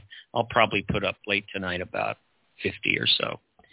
I'm following the media on this very closely. I set up links under your items to your website, and I'd like to talk to you about that because I was looking at a lot of the stuff and like the way your site is set up. Thank you. I like the memorial to those who came before. And I was looking at the variety of the different guys, and I said, I know this one, I've met this one, and then I came across one, Frankie Rowe. She was a little girl during the Roswell incident, and she actually held the material in her hand, especially the foil that you could crumple up. I mean, she said you drop it on the table, it would spread out like water and no crinkles or anything in it. And she said these military guys came in and told them, oh, you didn't see anything. And as a little kid, she says, yes, I did. And she defending what she did see what she did. Mm-hmm. And they made a statement about, well, it's a big desert out here.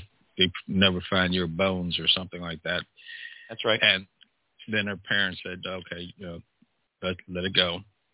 But she was telling her story, and I had a recording of it at ABC, and I'm playing the tape, and I'm listening to her tell her story. And then I play the tape backwards, shuttling it backwards like with ×1 speed. And I get to this point where I hear her say backwards, I just know to see it.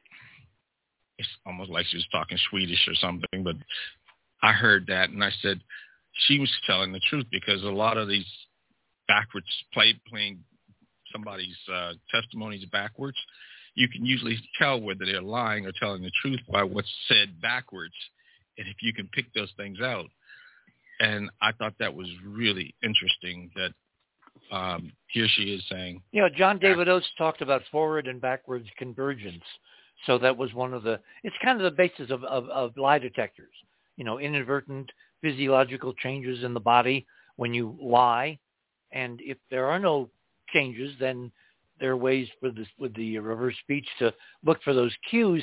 What I'm so intrigued with is she was threatened as a child, and it so stuck with her that she then made a recording decades later and told the truth. Yeah. They were serious back then. They did threaten. They were deadly serious.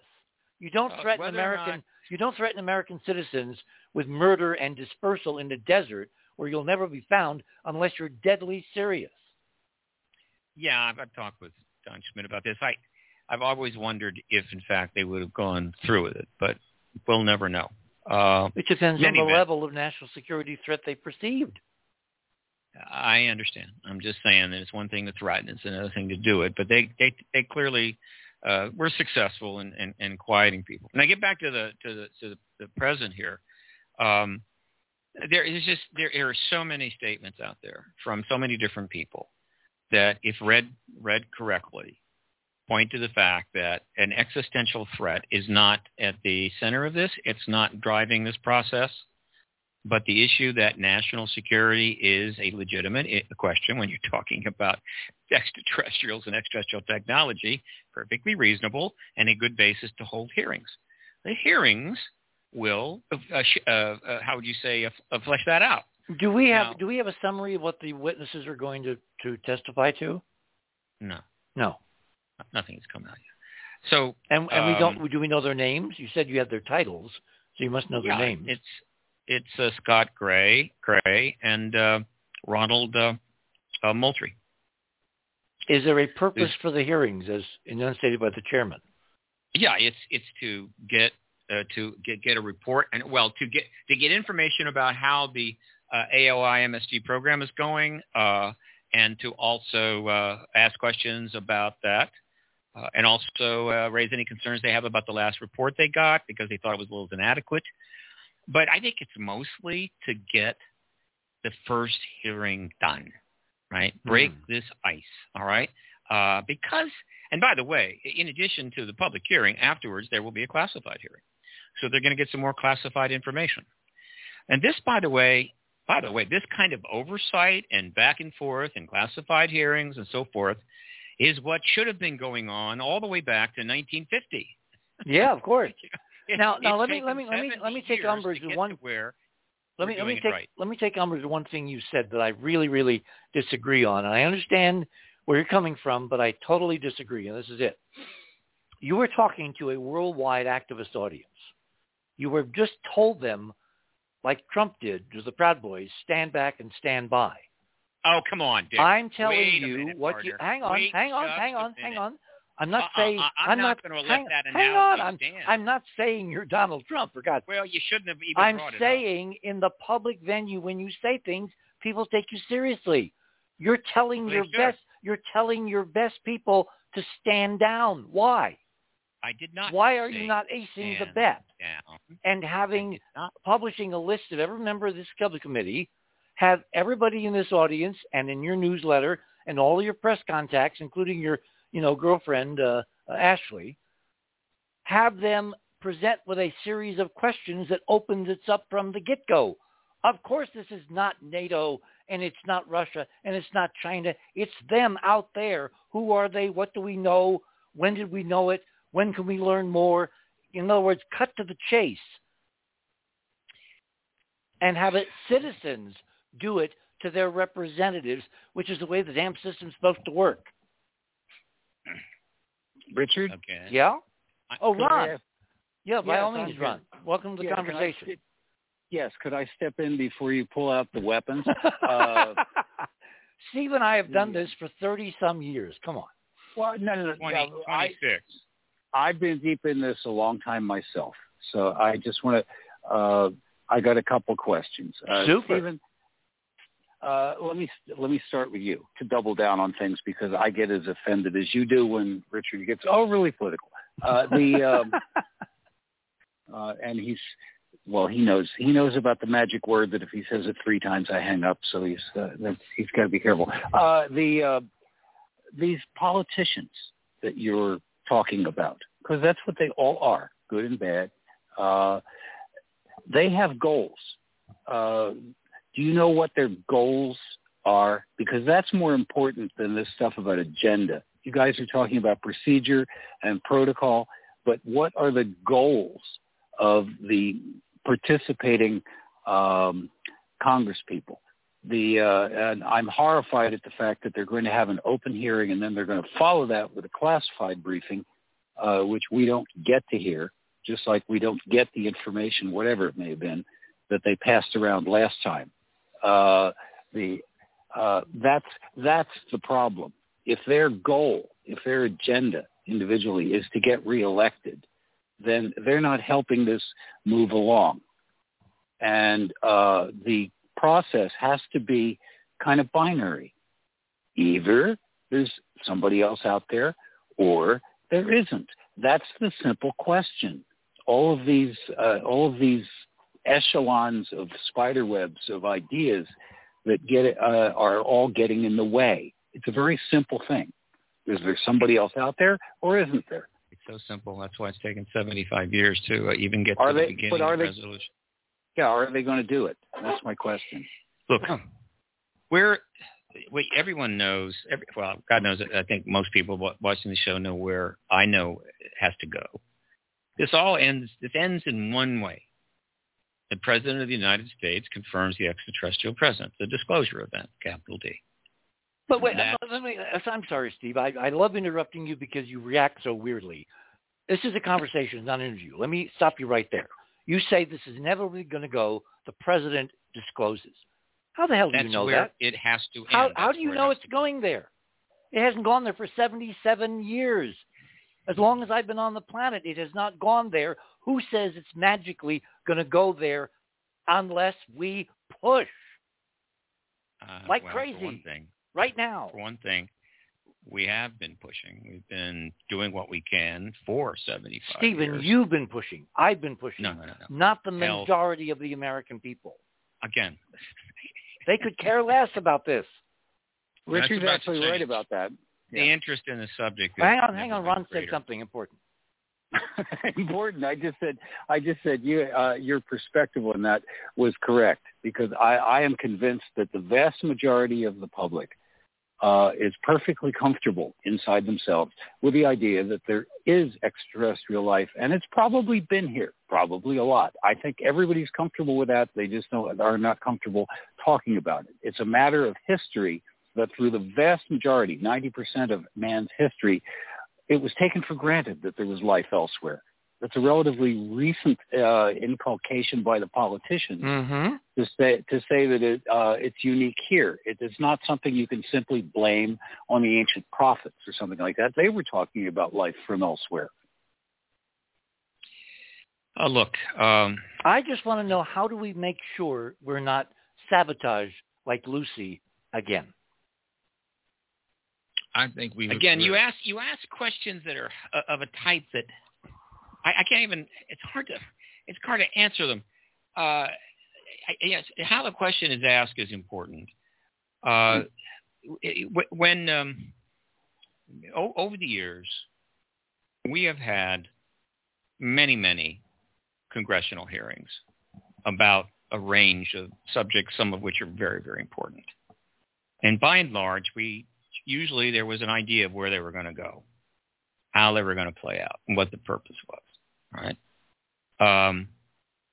So all I'm simply saying is that based upon the entire 75 years that we've just gone through and everything that's happened in the last 5 years, that for me, and I've been saying this for a long time, it would inevitably have to lead to congressional hearings, because in order to get that announcement from the president, you need to go through Congress so that the Congress is participating, the American people are participating by watching the hearings, the witnesses are participating under oath, and thus the process is relatively transparent, so that the outcome will be received appropriately, and that the disruption that will occur within the country will be minimized. In other words, it's the responsible way to do this. As you know, any president at any time over the last 75 years could have simply forced the action, could have simply gummed forward and said there's ETs here. They've all chosen not to do that because they felt... Unless they said no. Remember, the enemy has a vote. I can't speak to that, Dick. Well, I know nothing yes, you about can. Well, we have terrestrial history. We have terrestrial history that goes back thousands of years. I'm not going to plan my thinking and strategy on whether the ETs have a vote. I have no idea what the ETs have or don't have, They're not talking to me. And until I actually know, and I don't expect to know, then I have to operate on the assumption that they are not a factor in that decision. How do you know they're not behind the timing of this? There's a whole billion things I don't know, Dick. The thing is, in order to decide what to do in this life, in order to talk to people about what I think is going on, I can't factor all 1 billion things into it. I've got to go with what. No, but what you should do is take cognizance of other people's research, which is at variance with your results. I'm aware of a lot of people's research. And my model is that we are not pristine virgins sitting here on little gem planet Earth, but in fact, extraterrestrials related to us, family, have been messing and meddling with us forever. And this is only the latest. And the question I have is, how do we make sure we rescue it in time this time so it doesn't wind up like all those other times? My guest this morning is Stephen Bassett. We're having a very interesting, Kissinger would say, open, full-throated discussion of what I really think is the absolute nugget of why we should care about this. Suppose the extraterrestrial reality is not as benign as we've been led to believe. I mean, I know the standard idea that ETs could basically mop us with the floor any day of the week if they wanted to get rid of us, exterminate us, invade us, enslave us, whatever. They've had 77 years to do so, if not longer. And I think that's an extraordinarily naive view of history. Now, admittedly, we only have human history to go by, but consciousness itself is something of a measure of what we might want to anticipate as worst-case scenarios. I just want to be mindful of the fact that during the most heinous development in national security in 77 years, since the end of World War II, since I was born, we are literally tonight poised closer to some insane thermonuclear insanity than we have ever been since nuclear weapons were invented. Because of one guy, Putin. He's backed in a corner. He's not making coherent decisions.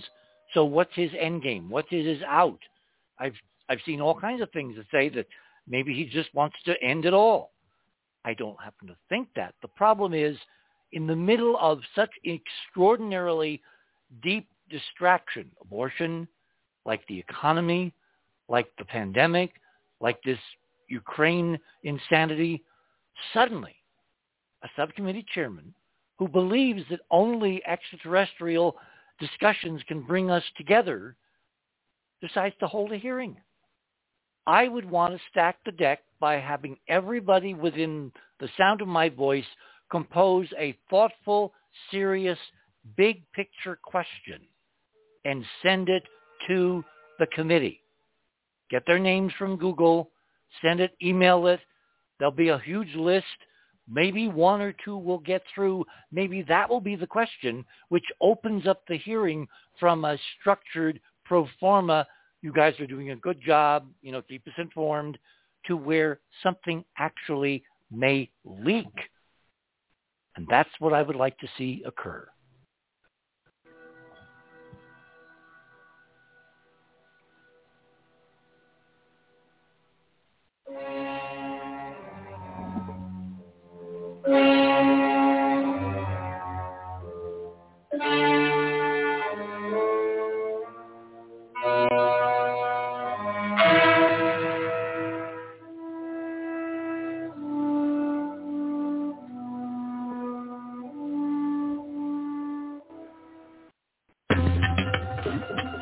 TheOtherSideOfMidnight.com.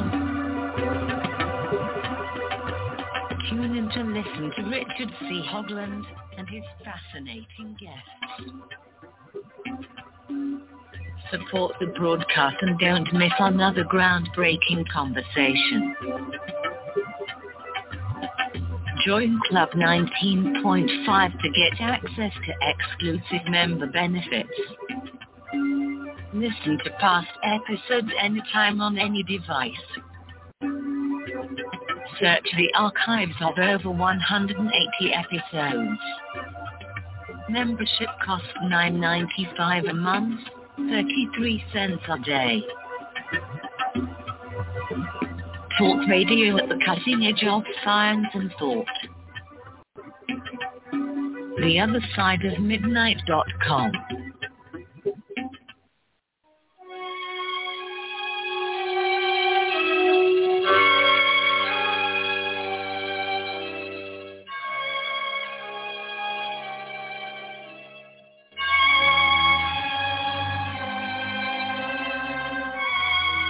And welcome back, everyone, to this Sunday night, Monday morning here in the Land of Enchantment. My guest this morning is Steve Bassett, and Ron Gerbron, our kind of resident generalist, has joined us. So let's go back to the conversation. Gentlemen, I'm just trying to raise the specter that we, as we've never had Steve before in human history, we have a capability now of intervening in these hearings as citizens and making voices known and questions raised that maybe you're not on the agenda, but damn well should be. Your question? What can we do? As an activist, what would you recommend people do other than just stand back, which was your first recommendation? I'm not going to, actually I'm going to say the same thing, but let me cast it this way. I don't expect or demand that people view how this is unfolding the way I do. They can choose not to. I tell people what I think is happening, how it's going to play out. They can judge that and decide whether they like it or not, okay? And here is what I believe is happening and what needs to happen. We have a lot of people in this world that would really like to know in as great a detail as possible what this phenomena is, who is behind it or what is behind it, where is it from, what technology is involved, what promise does it hold for us, what kind of actions have these ETs been taking, and everything, as much as possible about all of that. We've been denied that information for 70 years, 75 years. We've gotten drips here, and some private research has uncovered stuff here, but it's a stash. It's a very incomplete picture, and it's inappropriate. We have a right to know, we need to know, and we can handle the truth. Now, we're not going to get that information until the heads of state of nations finally confirm to their citizens that this is true, that these ETs are here. Until then, the embargo stands, and the embargo means we can't get the information. We've got to get disclosure, capital D. With respect to the United States, that is from the President of the United States. Now, in order to get the president and put a president in a position where he or she can, in fact, end this truth embargo, there has to be a political lead-up that establishes the platform in which to do it. And that lead-up has to be in the form of hearings, which we've been trying to get for a long time. Not one hearing, but many hearings, right? These hearings involve the Congress, witnesses, the public. They'll be viewed by millions, if not hundreds of millions. It will be under oath, so it will have a high component of credibility, right? And a lot will be learned in those hearings, though obviously not the whole picture by any means. All that the hearings have to do is to prevent a significantly powerful case that the only explanation for this phenomenon is non-human technology from elsewhere. And once we reach that mark, the president can easily step forward and say, yes, I viewed this myself. I've talked to my people. I've talked to the Pentagon. Yeah, clearly that's what it is. It's extraterrestrial being. We have disclosure. All right. So that's what's going on. That's where we're headed. Now, it has taken forever to get just to the first hearing. Right? That process, I guess the end game really begins in 2017 with the New York Times article. And that was 2017. So now it took almost 5 years to get to the point where Andre Carson calls for a hearing. It was a hard slog. It was difficult. A lot of people are exhausted. The people that started it out, like Mellon and Elizondo, have been hung out to dry for 4 years, having to put up with internet trolls and everything else. But whatever, we finally got there. And we're getting strong statements from members of Congress. The press is covering things. The major press is, I've got over 1,700 articles on in my print media archive on my website, specifically addressing the actions of the DOD and the coverage of that since 2017, 1,500 articles. And so, okay, first we're going to get a basic hearing, and then we're going to get another hearing. I don't know which committee it'll be. I don't know what it'll be. And then we'll get another one. And at some point, we're going to get hearings where they're finally going to call the witnesses up there, the military witnesses, that are going to give the testimony that most of us already know about, and they know about, that pretty much is going to close the deal. But they're not going to start with that. They're going to start with this, which brings me to the point that I made before. That committee is moving forward. Andre is taking the right step. It's a simple hearing, meaning that that's exactly what we want. Thank you very much. All right? They know what they're going to do. So having 2 or 3 or 500,000 people trying to get in touch with the office, calling or faxing or whatever the hell. No. It's called information email. on It's them. called email. That's the lifeblood of the Congress. How many congressmen have you ever talked to who said the only thing we really pay attention to are the phone calls and the emails? So if they don't hear anything from us on this, what will they conclude? Nobody gives a damn. No, that's not true. First of all, all they have to do is go on Twitter. There's a constant, endless stream of dialogue and information and shared links and everything else going on. The social media has a massive UAP. They know full well the interest of the public in this issue. Okay, that's good. I'm simply Is saying. anybody organizing any efforts on there? Efforts to what? To protest, to demonstrate, to bring attention. The media only cover things where there are bodies. When somebody is doing exactly what you want them to do. Yeah, but they're not. They have a fixed cover story. As far as I'm concerned, they are. So I'm answering it based upon what I see, not what somebody else sees. I'm saying they're doing what we want them to do, and so let them do that in peace and see how it goes. And if we don't like how the hearings go, I assure you, there will be plenty of internet conversation about that, and they will probably hear from people without question. But no, I know how it works. It's just going to be very disruptive if they're suddenly getting all this stuff pouring in to put pressure on them to do what? A lot of people are going to be calling up and saying, look, you need to ask them flat out, is there an ET present? If you don't do that, yes, that's the question. Exactly. That's the question. Yeah. That's the only question that's important. It's the only reason to hold a damn hearing. Make them put their feet to the fire. They're coming up for election in a few months. They want to be on the good side of people who do not see why they're being lied to on this issue, given all the good stuff that's supposed to be on the other side of doorway number 3. You know, the thing about activism, right, that some people don't get is ultimate point of activism is to get something done, not to raise hell. You raise hell if it's the last resort, all right? And so, no, this is not the time for that. There's a whole lot of things we could do, quote, try to do. Stephen? But, yeah.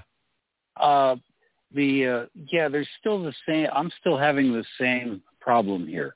And you might notice I'm being more supportive of your attitude towards this than Richard's at the moment. But there's the only thing binary in the Congress are pronouns right now. Because the thing is, it's as was just stated, it's very simple. Are they out there and in contact one way or another or not? It's a very simple yes-no kind of situation. And anything that does not yield that has made the whole process rather moot. Pointless. Stupid. Absurd. Well, they're mostly lawyers, are they not? Yeah. I mean, there's a vast proportion. Now, what do lawyers do? They try to figure out what's going to happen ahead of time. You know, or as a lawyer I once had told me, he said, well, the first one that goes to court loses. You know, they want to know ahead of time what the result, the stated result, because it's always in their minds a fictional result, is going to be. And if you give them the grease, if you give them the leave to go ahead and be at least wishy-washy, if not downright fluid, about whether or not there's something going on, well, we've checked into it, which was our important duty. No, your important duty was to tell us one way or the other. Otherwise, all that research, all that 70 years worth of evidence The fact that there are 30,000-year-old cave paintings that look like flying machines drawn by people that knew nothing about machinery. This is all clear enough. It's the question in everybody's mind. Is there something out there or not? You don't have to tell us if there's secret meetings in a bunker at Area 51 going on to plot out our future history. That can wait till later. But you tell us now. That's a point. They need to get to a point or it's not going to have an effect on people, and it won't matter what the president says. Guys, in 1985, I told people that the Berlin Wall was coming down in 1989, and they laughed at me and said, "Oh, no, where communism moves in, it never moves out." And in 93, I said the World Trade Centers were coming down, and people didn't listen. Yeah. And I called a whole bunch of things. I had the Gulf Wars, both Gulf Wars, and now I'm going to make a prediction. Because when I made the prediction in 93, they had stopped the videotape because they were changing tape, so I didn't get a record of it. So I'm going to make a record right here and now. By the time we get to 2032, this will all be water under the bridge. We will be fully aware and interactive with extraterrestrials. I don't know how it's going to unfold. Because when the World Trade Centers came down, I thought an earthquake was New York was going to set them off. But I didn't expect idiots to fly planes into them. Okay? But in this case, well, can I ask a very bold and out there question, Keith? Sure. How can you make these predictions? What's your basis for prediction? Yeah. I listened to something that someone wrote by the name of Notre Dame that people ignore because they don't believe it.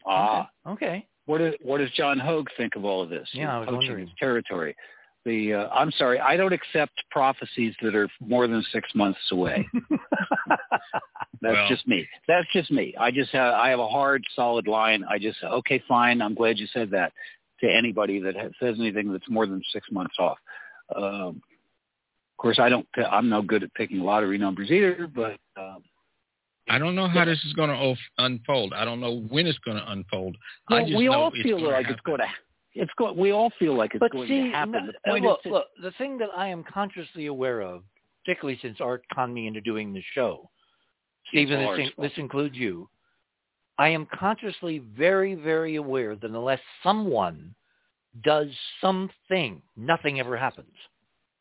We all are assuming that the weight of history and the reality of what we're immersed in is so obvious that if any hearings are held, the truth will somehow gush out.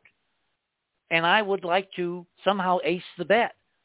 I'd like to have the Congress, this committee, intensely aware of thousands of constituents who are looking for the real answer, which is yes or no. Are we alone or are we not? Everything else, as Ron just said, can wait. Yeah. But that answer go ahead. The Navy set this afoot when they came forward and they put out the information, the videos, and they said, oh, we don't know what these things are. They started the whole thing. Now, if we've got a Congress that's so stupid they can't figure out, hey, they've been talking about this stuff for the longest time. People seen these things, talked about them, and they've talked about a lot deeper than what these guys are admitting to. And now they're saying they don't know what they are. If they're that stupid to fall for that crap, they need to go, answer a telephone call from a telemarketer with a bogus phone number and believe the words coming out their mouth. All right? Because this is the same thing going on. They've been telling us BS for the longest time, and now they're saying, oh, yeah, well, we need to find out what it is. You don't think that they haven't known for the longest time? See, that's where I want to bring the conversation back to Steve. Steve, how, as the citizenry, looking at a hearing that we're paying for, how can we meaningfully, not being hyperbolic, but meaningfully participate in getting someone on that damn committee to ask one of those two guys the question, are we alone or aren't we? Well, first of all, there's a question about whether we're alone or not alone. It can only really come from one person. That's the president. Why? Anybody else? Exactly. You keep saying that like it's God. Where is it written in the Constitution only the president can make a discovery? Well, I'm not saying that somebody else couldn't do it. They didn't name Shoemaker-Levy after a president. They named it after the people that found it. All I can say is and they named Oumuamua after a Hawaiian legend of a scout from a battle fleet. And NASA named it, and that's what they think is coming, Steve. And the idea of these hearings are just going to be pablum or, somnambulist, whatever. Something's got to happen to make people pay attention so they ask the right question, are we alone? Forget NATO, forget, Iran, forget Russia, forget all the possible other powers on Earth that could do what we're seeing. Nobody can do it. If they could, they would, and they haven't. So go ahead. And don't drag CERN and their cronies into the argument by saying, well, maybe it's interdimensional. Maybe what is interdimensional? Tell us yes or no. That's the only. Okay, Steve, so let me ask. We got about 10 minutes in this segment, then we got another half hour. I want to try to invite some people from the audience to ask Steve questions if you have some questions. Cool. I would like to know, Steve, as an activist, you really think we should just watch this and not try to have any influence? I'm saying that what is happening right now is exactly what we need and want. Let's let them do their job. And as you say, when you say things, people sometimes respond. I do not want to be on the record saying, let's all see how much pressure we can put on this committee to, quote, ask the key question. Like, oh, yeah, sure. You're going to ask Moultrie, are there ETs here or not? And he's going to give you a straight answer. You can't. Right? Why not? Because that. See, again, Steve, you are my quintessential example of what I used to be when I was at CBS. And Steve, don't take it personally. Please don't take it personally. I'm using you as an hey, look, you are able to hold two contradictory thoughts at the same time, which I find astonishing. Because on the one hand, you're saying that this is all programmed and these people are not going to vary from the lines that have been structured. I did not say it's all programmed. Dick, you have a habit of putting words in people's mouths. You've had that habit. What did you just say? Everything is going the way it should. Stand back. I am simply saying that the process that's underway is a series of hearings we worked a long time to get to. And I think the key players were Elizondo and Mellon, particularly Mellon. Yeah, but it's not Mellon a series. Has indicated it's not he's a series, Steve. It's one hearing Tuesday morning for 2 hours. I'm saying there is a long effort to get to the point where we could start hearings, and we finally gotten the first one. There will be more. And these other hearings will be absolutely necessary to establish the basis to finally end this truth embargo. This embargo is in its 75th year. It's not like the truth embargo, because we reduced it to a binary question that people that we kind of assume up ahead of time have as good a grasp on the available data as anyone, and therefore their opinion matters. You just want to ask them yes or no. So what are you talking about a truth embargo? The truth embargo is all of the obfuscation. I've been talking about the truth embargo for about 20 years. I think I came up with the phrase in late 2000. It might have been around 2001. Might have been before that. The truth embargo was the policy of the United States government formulated between 1947. Formulated between 47 and 52, and I think really underway by 53, that the reality of the presence of extraterrestrials, which was confirmed beyond any doubt to the government at Roswell, would be withheld from the American people. It would be classified, which is helpful. We classified, made secret, but it would also be denied. And if necessary, the efforts to figure it out by the public would be disrupted, interrupted, whatever. Ultimately, obviously the ETs, because they can come and go and do what they want, it wasn't exactly like hiding nuclear weapons and pretending you don't have them. It was not an easy thing. The truth embargo was an extraordinarily complex thing that it's amazing it lasted 75 years. But the result of the truth embargo is in all of that time, 75 years, not a single head of state of any country in the world has ever simply said, as head of state, yes, we have non-humans visiting us, right? I believe that's inaccurate. There have been a few. Tell me who. Co at one point. No. Someplace else in South America, like Bolivia. Nope. You're saying that, but I'm saying I'm saying that I'm following it as close as anybody probably in the country, and if it happened, I'd love to have the link, okay? But I'm saying unless you have a specific reference to this, I really doubt that has happened. If any head of state had made that statement, unless it was some, I don't know, tiny island state in the middle of the South Pacific, I don't know what goes on down there, I assure you it would have been big damn news, and I have reviewed tens of thousands of articles on this subject. No head of state has ever done this. All right. Now, that is non-trivial because I can say there's an ET presence here. Some former Secretary of Defense could even say it. That's not going to trigger anything major. That's not going to suddenly turn it all over. It would certainly put some heat on the issue. The Pope could say it. That would be kind of a big deal. Of course, he's practically a head of state. No, wait. You're saying if the Pope came on television tomorrow and said we're not alone, it would be ignored. No. I'm saying that the Pope. Yeah, but technically he's not a head of state. That's just a legalism for the Vatican. His real influence is he is head of a religion of 1.5 billion Catholics. Exactly. So the point I'm making is that the Pope would be about the only person who was not a strict head of state. Or the Egyptian patriarch. Not Egyptian, Russian. When I say Egyptian. If the Pope were to come forward and state, matter of fact, there's an extraterrestrial presence, that would pretty much be disclosure and probably trigger a number of other heads of state to follow suit, and that would be the ball game. Only if somebody noticed him. I wasn't trying to back you into a corner. I'm quite sure I could come up with such a list, but they'd all be places where you go, oh, really? They said that? I mean, I tell you what, you get that list and you send it to me. You get that list and you send it to me. I'm listening. And I will go on the air and I will go through every single one and say, I can't believe I didn't know this. How about this? How about that? How about that? I will publicize it, put up my site, and I will give you credit for doing that. Absolutely. That would be a significant thing. Find me the confirmation of a head of state, an actual head of state, that has said that, confirm the ET presence, and I will go out of my way to ensure that you get the credit as I publicize that in every way that I can. How about, Stephen, a government, not an individual, but a government?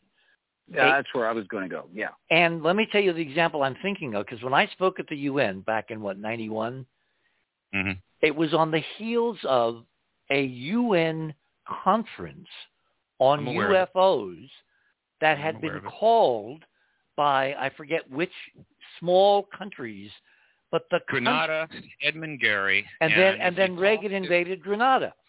I knew there was that connection. So the question is, if you step out of line like Grenada, do you get invaded? In other words, the cover-up has not been benign. And I'm wondering, with fingers crossed and toes crossed and every other appendage I've got, is there going to be a change of political venue on Tuesday morning to where the unthinkable can actually be expressed through the Congress? That we are not alone. No, not going to happen. I agree with Stephen. It won't happen, and here's why. When I was a little kid, I was told that the whole world was going to run out of oil in 40 years. When I was in high school, I was told the whole world's going to run out of oil in 40 years. It was a magic number, just like biblical proportions or something, and it's continued on. Not to mention global warming, which has now turned into global cooling and then to climate change. These are buzzwords that get people agitated and get votes for the politicians. They don't want it resolved. And I think it's the same thing with this. They know perfectly well what's going on, any of them that bother to look, and they don't want it resolved because it's useful. Which is why, and we've got 3 minutes till the bottom of the hour. Can you believe this discussion is widely ranged in places I really wanted to go. Because, Steve, if we don't do something and then it all falls apart, how are you going to feel? Wouldn't you think, if I'd only sent an email, if I'd only raised a ruckus, if I'd only used the opportunity, because the real people we're trying to get the attention of is not the Congress. It's the damn mainstream press. Have you made up a packet to send to Ashley on this? Dick, let me make this perfectly clear. You got 30 seconds. I am very comfortable with how I'm handling the activism that I need to do right now. All right. Okay. Secondly, I'm not. Grenada was invaded in 1983, and the business of the UN with Edmund Gary was 5 years prior. I'm pretty sure that Gary never said there was an extraterrestrial presence, but he was willing to be the sponsor to be able to put a resolution in front of the General Assembly. And that was an attempt to try to make some progress. And, of course, it failed too. And 3, if Andre Carson were to hold a hearing on Tuesday and come out and say, I'm pretty sure there's an extraterrestrial presence, I assure you, that wouldn't go anywhere right away. It would create a stir. It would create an upheaval. It would cause problems for the president, problems for the DOD, and probably end his political career. Your opinion. I value your opinion. You have been I value your opinion. But putting out your opinion all night, so I'm putting out mine. Exactly, and I disagree with it. 30 seconds. I think that's well established. Put the swords away. Anyway, hang on, guys. We're at the bottom of the hour. The reason I'm on the show is to give people my opinion. Yes. But I'd like you to defend it with real data. Your assumption the president can't do this or can't do that is merely... I only use fake data. Anyway, we've got to get back to the show, so hold on, everybody. Yeah. My guest this morning is Steve Bassett. You know who he is. And Ron Gerbrun, you know who he is. Keith Morgan, who has been at ABC for 30-some years and has been deeply involved in the UFO problem for a lot of that time. You know who he is. I'm just trying to get to the bottom. I do not feel in my gut that what we should do on Tuesday morning is sit and snip television. For God's sake, we got a social media, we got email. We need to let these people know what we care about, what we want answered. And certainly if we don't get the answers we want, which is, yes, we're not alone, we need them to take it to the next level. And again, in a Republican electorate lets its constituents, representatives know. How are they going to know how the public feels? And now you know how I feel, as opposed to how Stephen feels. You're on the other side of midnight. My name is Richard C. Hoagland. We shall return.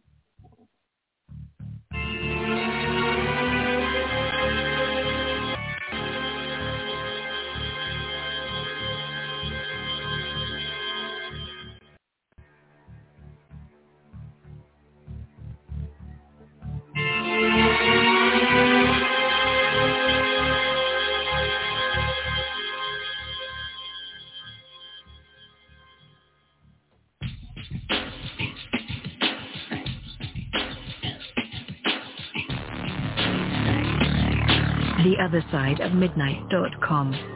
Talk radio with pictures on demand. Liberate your hyperdimensional time scale and non-linearly access over 400 hours of conversation at the cutting edge of science and thought. Join Club 19.5 to get access to exclusive content that fits your interests and time schedule. Filter episodes by guest or subject. Membership costs $9.95 a month, 33 cents a day. Talk radio with pictures on demand. theothersideofmidnight.com.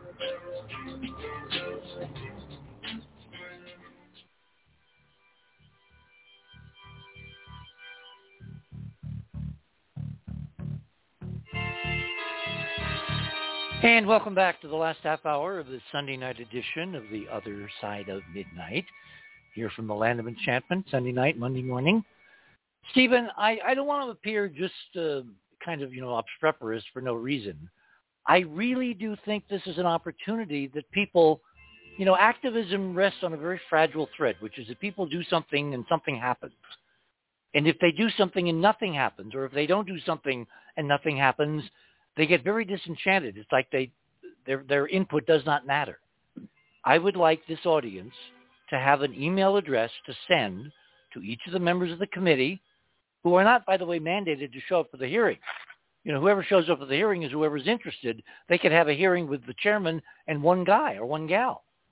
So we want a number of people at the hearing. We want them focused, and we want them to be thinking about the obvious place this needs to go, which is our we alone. The floor is yours. What can I say? You've made your point clear, and what my thinking on this is this: an enormous amount of activism has taken place to get us to this point. It just isn't happening because on a whim. A lot of work has gone into it, and that's point one. Point two, I can assure you that most of the members of Congress that are paying attention to anything at all are fully aware that the sentiments of the American people for years now has been increasingly towards we want to get to the bottom of this. We have a right to know. We can handle the truth. It's all over the news. It's all over the internet, programs on television, series, and everything else. And so they're fully aware of that. Okay, let me stop you. Let me ask another question. Did you see notification of this hearing on any mainstream news outlet? Because I have not. I haven't seen it on Fox. I haven't seen it on CNN. I haven't seen it on... It was in the New York Times within a few hours of it being but most announced. people don't read the New York Times. They watch television or they're on Facebook. It's been in scores of other newspapers.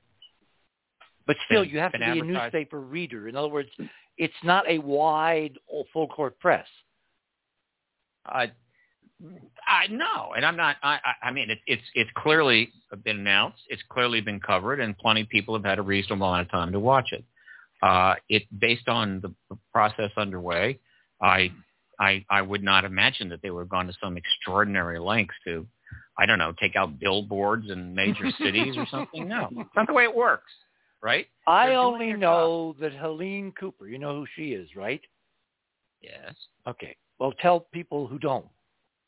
She is the New York Times defense correspondent. She's a very sharp cookie. Wears huge, enormous glasses. Very interesting person. She deliberately said to one anchor several months ago, when there are hearings, can I be your UFO correspondent? She used the term UFO, and she demanded to be part of the story because she's interested. If there's nothing there, if nothing comes out, her interest will go away. I'm pretty sure that's not going to be the case, Dick. One of the things I'll be watching for is I'm chronicling all the media coverage leading in. There's been a considerable amount of it. So the press is jumping on this. The news stations are jumping on it. So there's plenty of coverage going in. Now, how much coverage are we going to get afterwards? I'm sure there'll be plenty. But again, there's not going to be bombshells dropped here. That's not the way it probably should go, and not the way they're going to want it to go.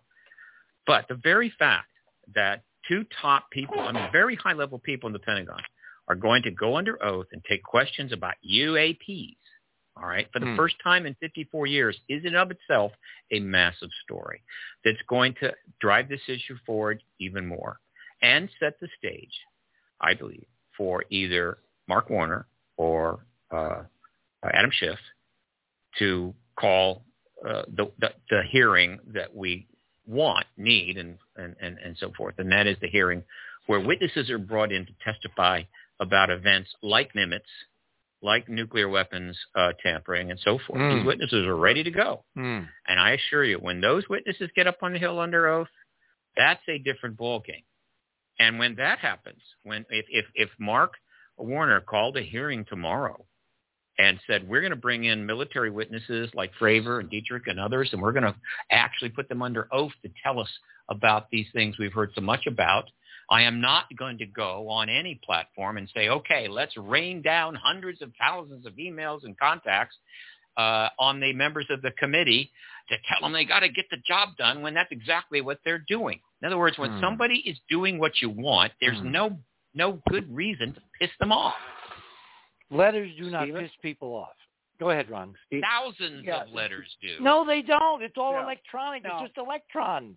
God. Yeah. Remember when I flooded the floor of NASA headquarters with literal physical faxes so that they could not get in the door of the fax room, and the whole upper floor erupted from the administrator on down, that this twerp on a radio show was paralyzing the space agency? Well, what did NASA do? They finally took the damn pictures. Public agencies don't depend on being loved You have to show them the power, and the power of a constituent is your vote and your attention and your interest and your expression of involvement by your letters and emails and phone calls. For us not to be doing this right now, I think is a categorical, huge strategic mistake, Steve. And I'm still your friend. That's all right. It's okay, Dick. You're wrong, and you're still my friend. Okay.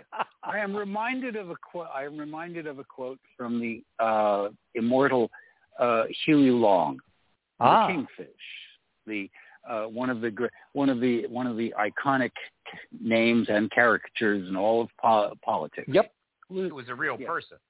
Yeah, who was a real totally person. Real. Yeah. Right. Also probably the sort of the model for Boss Hogg on the Dukes of Hazzard. But I was just anyway, thinking of him. Yes. He was at a press conference, and he was waving his arms and being charming and saying important things. And one of the reporters said, "But Mr. Governor, what do you stand for?" And he paused and he touched his chin and he said, "Why, I stand for re-election." And the man was always honest, even if he was a crook. And the same thing is going on. That's why I'm pushing for the need for a binary answer. That does not tell people that they are Greys or they are Pleiadians or any other stripe. That can all come later. You're right. That's what all those extra hearings are about. But if you take that off the table, you know, that yes, there are aliens around and they seem to have been here. You could say that definitively, scientifically, solidly, back it up with some evidence that couldn't be anything else. There's a million pieces of evidence to support that. Yeah, without having all the answers at the same time. And I think that would satisfy many people, probably most people. They say, oh, okay, they're on it. And But guarantee there will be hearing number 2 and number 3 and number 4. I mean, we're doing 8 nights of the damn insurrection. No, I don't think 8 so. nights. It's out of our I think it's out of our hands now. I think these guys, some of them probably don't think we're ready to accept them, but I think they have an agenda and they've got a timetable. In other words, they run things here. I don't like that either. That's why they're not running it. They're just pushing the envelope. Whenever we need to be pushed on, they push the envelope. That's why they've been showing themselves, and so forth in front of people and getting caught on video and so on. But it's all part of maintaining a status quo, which is in their favor. No, it's just saying, hey, we're still here. Let's see how far you guys are going to go. Or have you matured? Have you got enough intelligence to accept the fact that you're not alone in the universe? Or are you still sitting there believing that you're the greatest thing since sliced bread? And if they think we are not grown up enough to move forward, then they're going to probably go back into hiding. Gentlemen, I have been part of these discussions for decades. And all we do is we speculate about alien intentions. We have real data. They're not aliens. One faction, one contingent is as human as we all are tonight. And they have designs on this planet because they're family. They were kicked off a long time ago and they wanted to come back. And that's a very long, complicated story. There are other players out there. There is some kind of galactic federation or interaction or political comedy or UN or something. There has to be. And for us to imagine that they've just wandered up and found us by accident and don't know any of our incredible history, which is now exemplified on planet after planet by ruin after ruin after ruin that are human, all of this is waiting in the wings to fall out onto that conference table in the House hearing at some point. And I would like to see it fall out early rather than late, because if the hearing concludes and the objectives of, yes, we put it on the record, we've got this report, and we're going to get more reports, and you're doing a good job. Good job, Brownie. Remember, good job, Brownie? Mm-hmm. And the press goes away. Ashley Parker doesn't have some political angle to ask the chairman the key question, what the hell did you mean it would bring us all together? That's important to talk about, and why beneficent aliens would enhance that and non-beneficent ones would not, and we should damn well know the difference. In other words, This, I think, is push come to shove time, not a time to just kind of wait and see what happens. Certainly a firm nudge would be a good idea. I don't know. Stephen, what do you think? Do you think the individual modulations of the politicians are such that they respond to these sort of somewhat intellectual pressures? Oh, Lord. One of the things I've tried to do these 26 years, and it's true of how I feel. It's not something that I'm putting on. No. I have a much higher opinion of journalists than I guess you could say the general population has right now. Have you ever worked with journalists? Have you worked with some? Like at the network level, like I have, Steve? No, you're telling me they have high aspirations? You got to be kidding. Some do. To repeat, some do. I have a higher regard for journalism than the general population. There's a lot of good journalists who suffered under the what's the word I'm looking for? Truth embargo. No, not just the truth embargo, but just the polarization and the toxification of American society. I also know that there's some good politicians out there. They're good leaders. There are people in Congress that are good people. But what happens to the revolutionary ones like Dorothy Kilgallen? That was a long time ago, and she wasn't a member of Congress. No, you were talking about journalists. I was folding her in there. Yeah, well, but if you want to bring up Kilgallen, most people have no idea how many war correspondents are killed every year, and how many have been killed over the last 2 decades. It's an extraordinary number, particularly if you factor in the other countries. These are journalists out there trying to tell us what's happening in wars that could escalate and become a threat to all of humankind. Dorothy Kilgallen was not a war correspondent. She was a political journalist who basically wrote from bed and pissed somebody off, and they murdered her because of the UFO thing. I'm going back to the original statement. Okay, yeah. Which is that I have a higher regard for journalists than the general public, and I know that there's some good politicians. In other words, I try to avoid being binary so much. In other words, I will say this. ETs are here or they're not, and that's a pretty basic binary. Mm-hmm. And I respect that, and it's extraordinary that we've been able to somehow contain that simple binary all these years, but the government went to extraordinary measures to do so. This is a very interesting question. Let's start with Steve's binary question. They're either here or they're not, okay? Yeah, that's simple. The answer to what we do as a society, as the United States of America, to start with these hearings, but actually the planet, which is where this is going to ultimately go, has to do with the answer to that question. They're here or they're not. If the answer is they're not, then we don't have to worry. If the answer is they're here, then that leads to another set of binary questions. Are they here because they are interested in us scientifically, objectively, distantly, or are they here because, as what's his name? Charles Ford, said, we are property.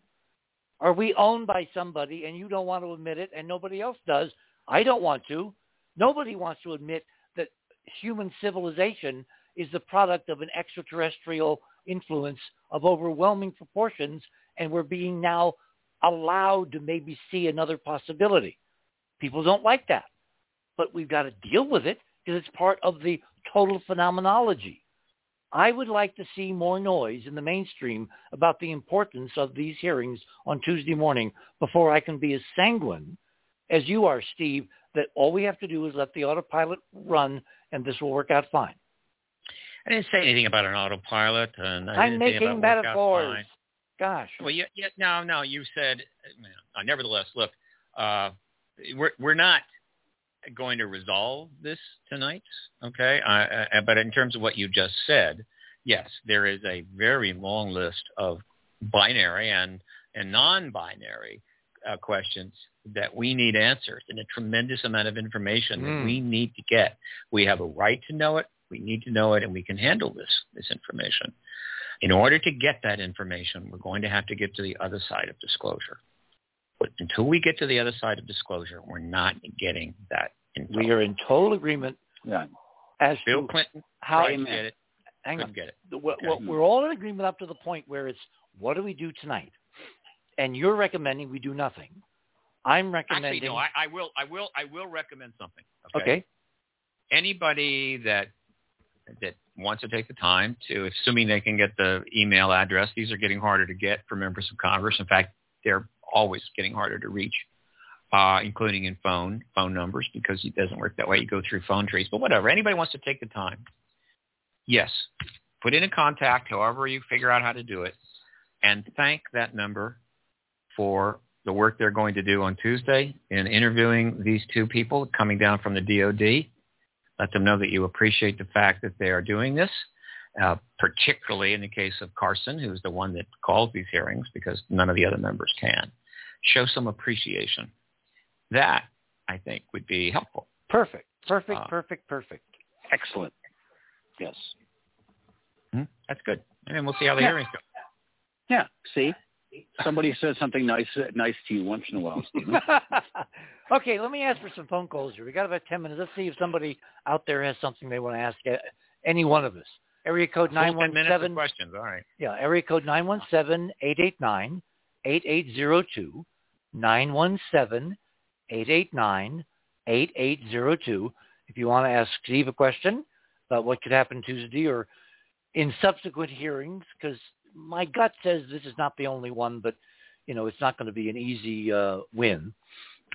Or you might want to ask Ron a question, or maybe even me. 917-889-8802. Okay, while we're waiting to see if anybody is listening, when was your last contact with Ashley Parker, and how did you leave it? It's been a while. I was back in D.C. I approached her about possibly being able to come in and brief some editors. But and I haven't heard from her since. But to be fair, she's the White House correspondent for the Washington Post. And let's just say that she's a busy woman. And so she wrote a very important column. She wrote a piece, but she's not written anything since. The Washington Post is covering the issue, and you can see those articles up on my in the print media archive of my website. I'm putting up a bunch more late tonight. Okay. So the Washington Post is continuing to cover, and so is the New York Times. I do believe. And quite a bit of other media. I do believe we have a caller. Let's see. Oh, good. 407. Area code 407. You are on the air. Tell us your name and sign in, please.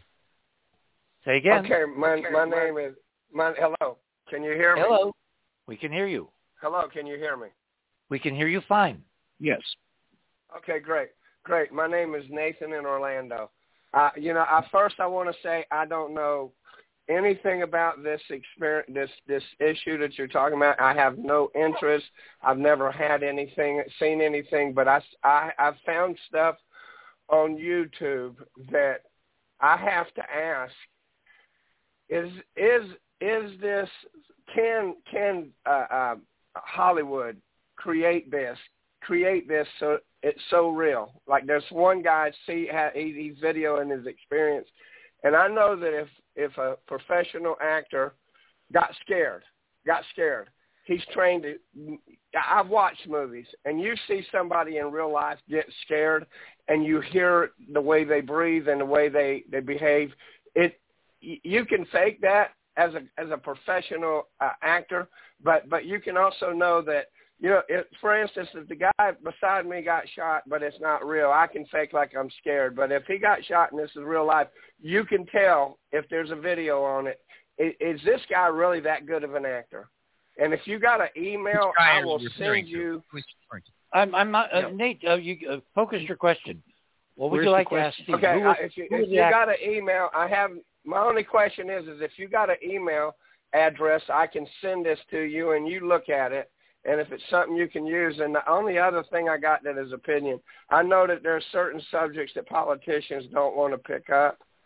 and they don't want to take, and it's usually because it's some kind of a power issue or a secret or something that they're guarding. But like I said, I've never had an interest on this, and I don't have an opinion about the subject.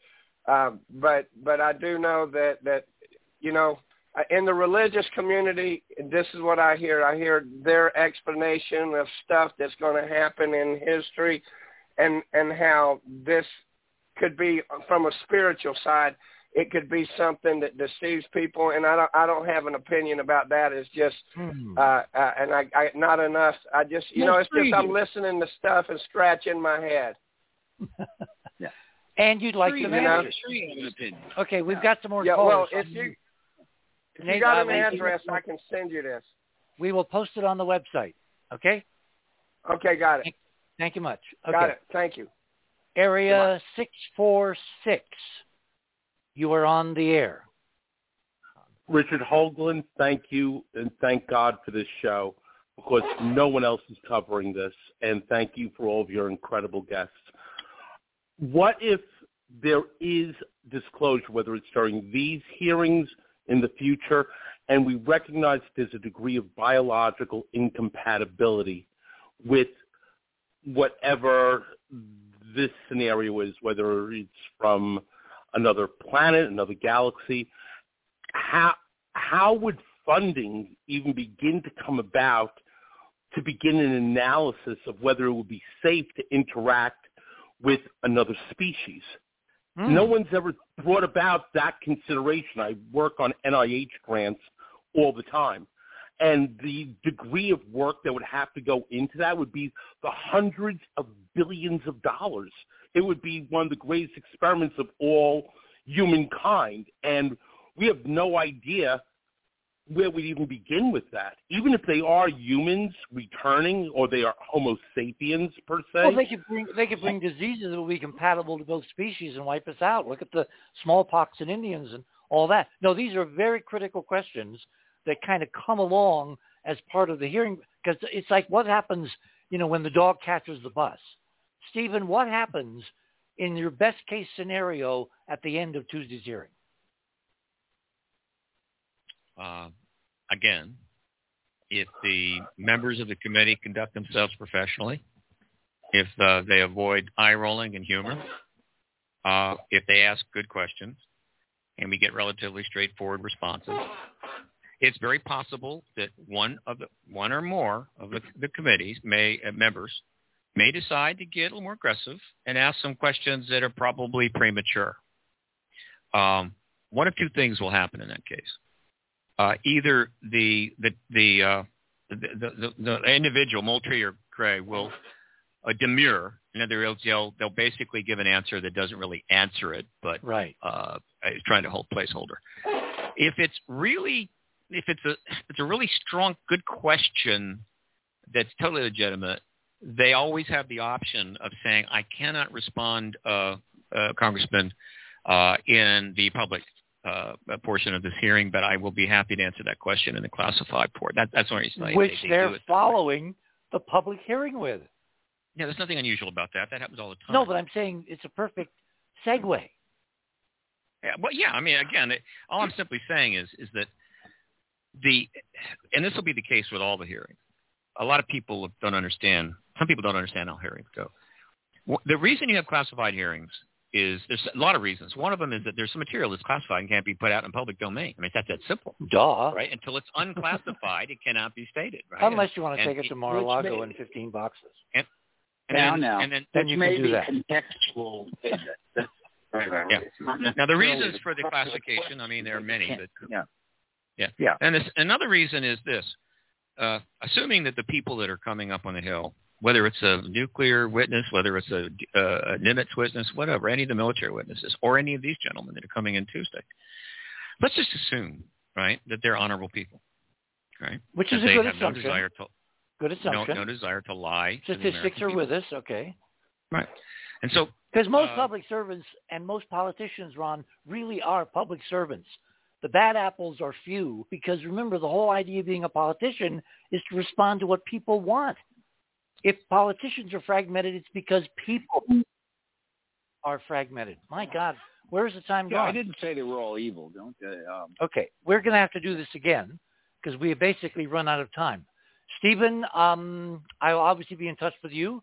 I will get your reaction to the hearings on Tuesday, and we may or may not have a show on Saturday devoted to the hearings.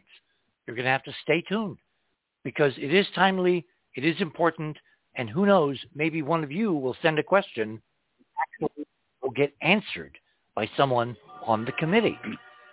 My guest this morning has been Steve Bassett, who is our resident expert and UFO political activist in Washington, who has created an institution called the Paradigm Research Group, which has been basically unendingly pushing for this to happen, and now we are here.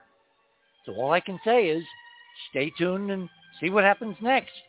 And until next week, remember, third star on the left, straight on till morning. Good night, everyone.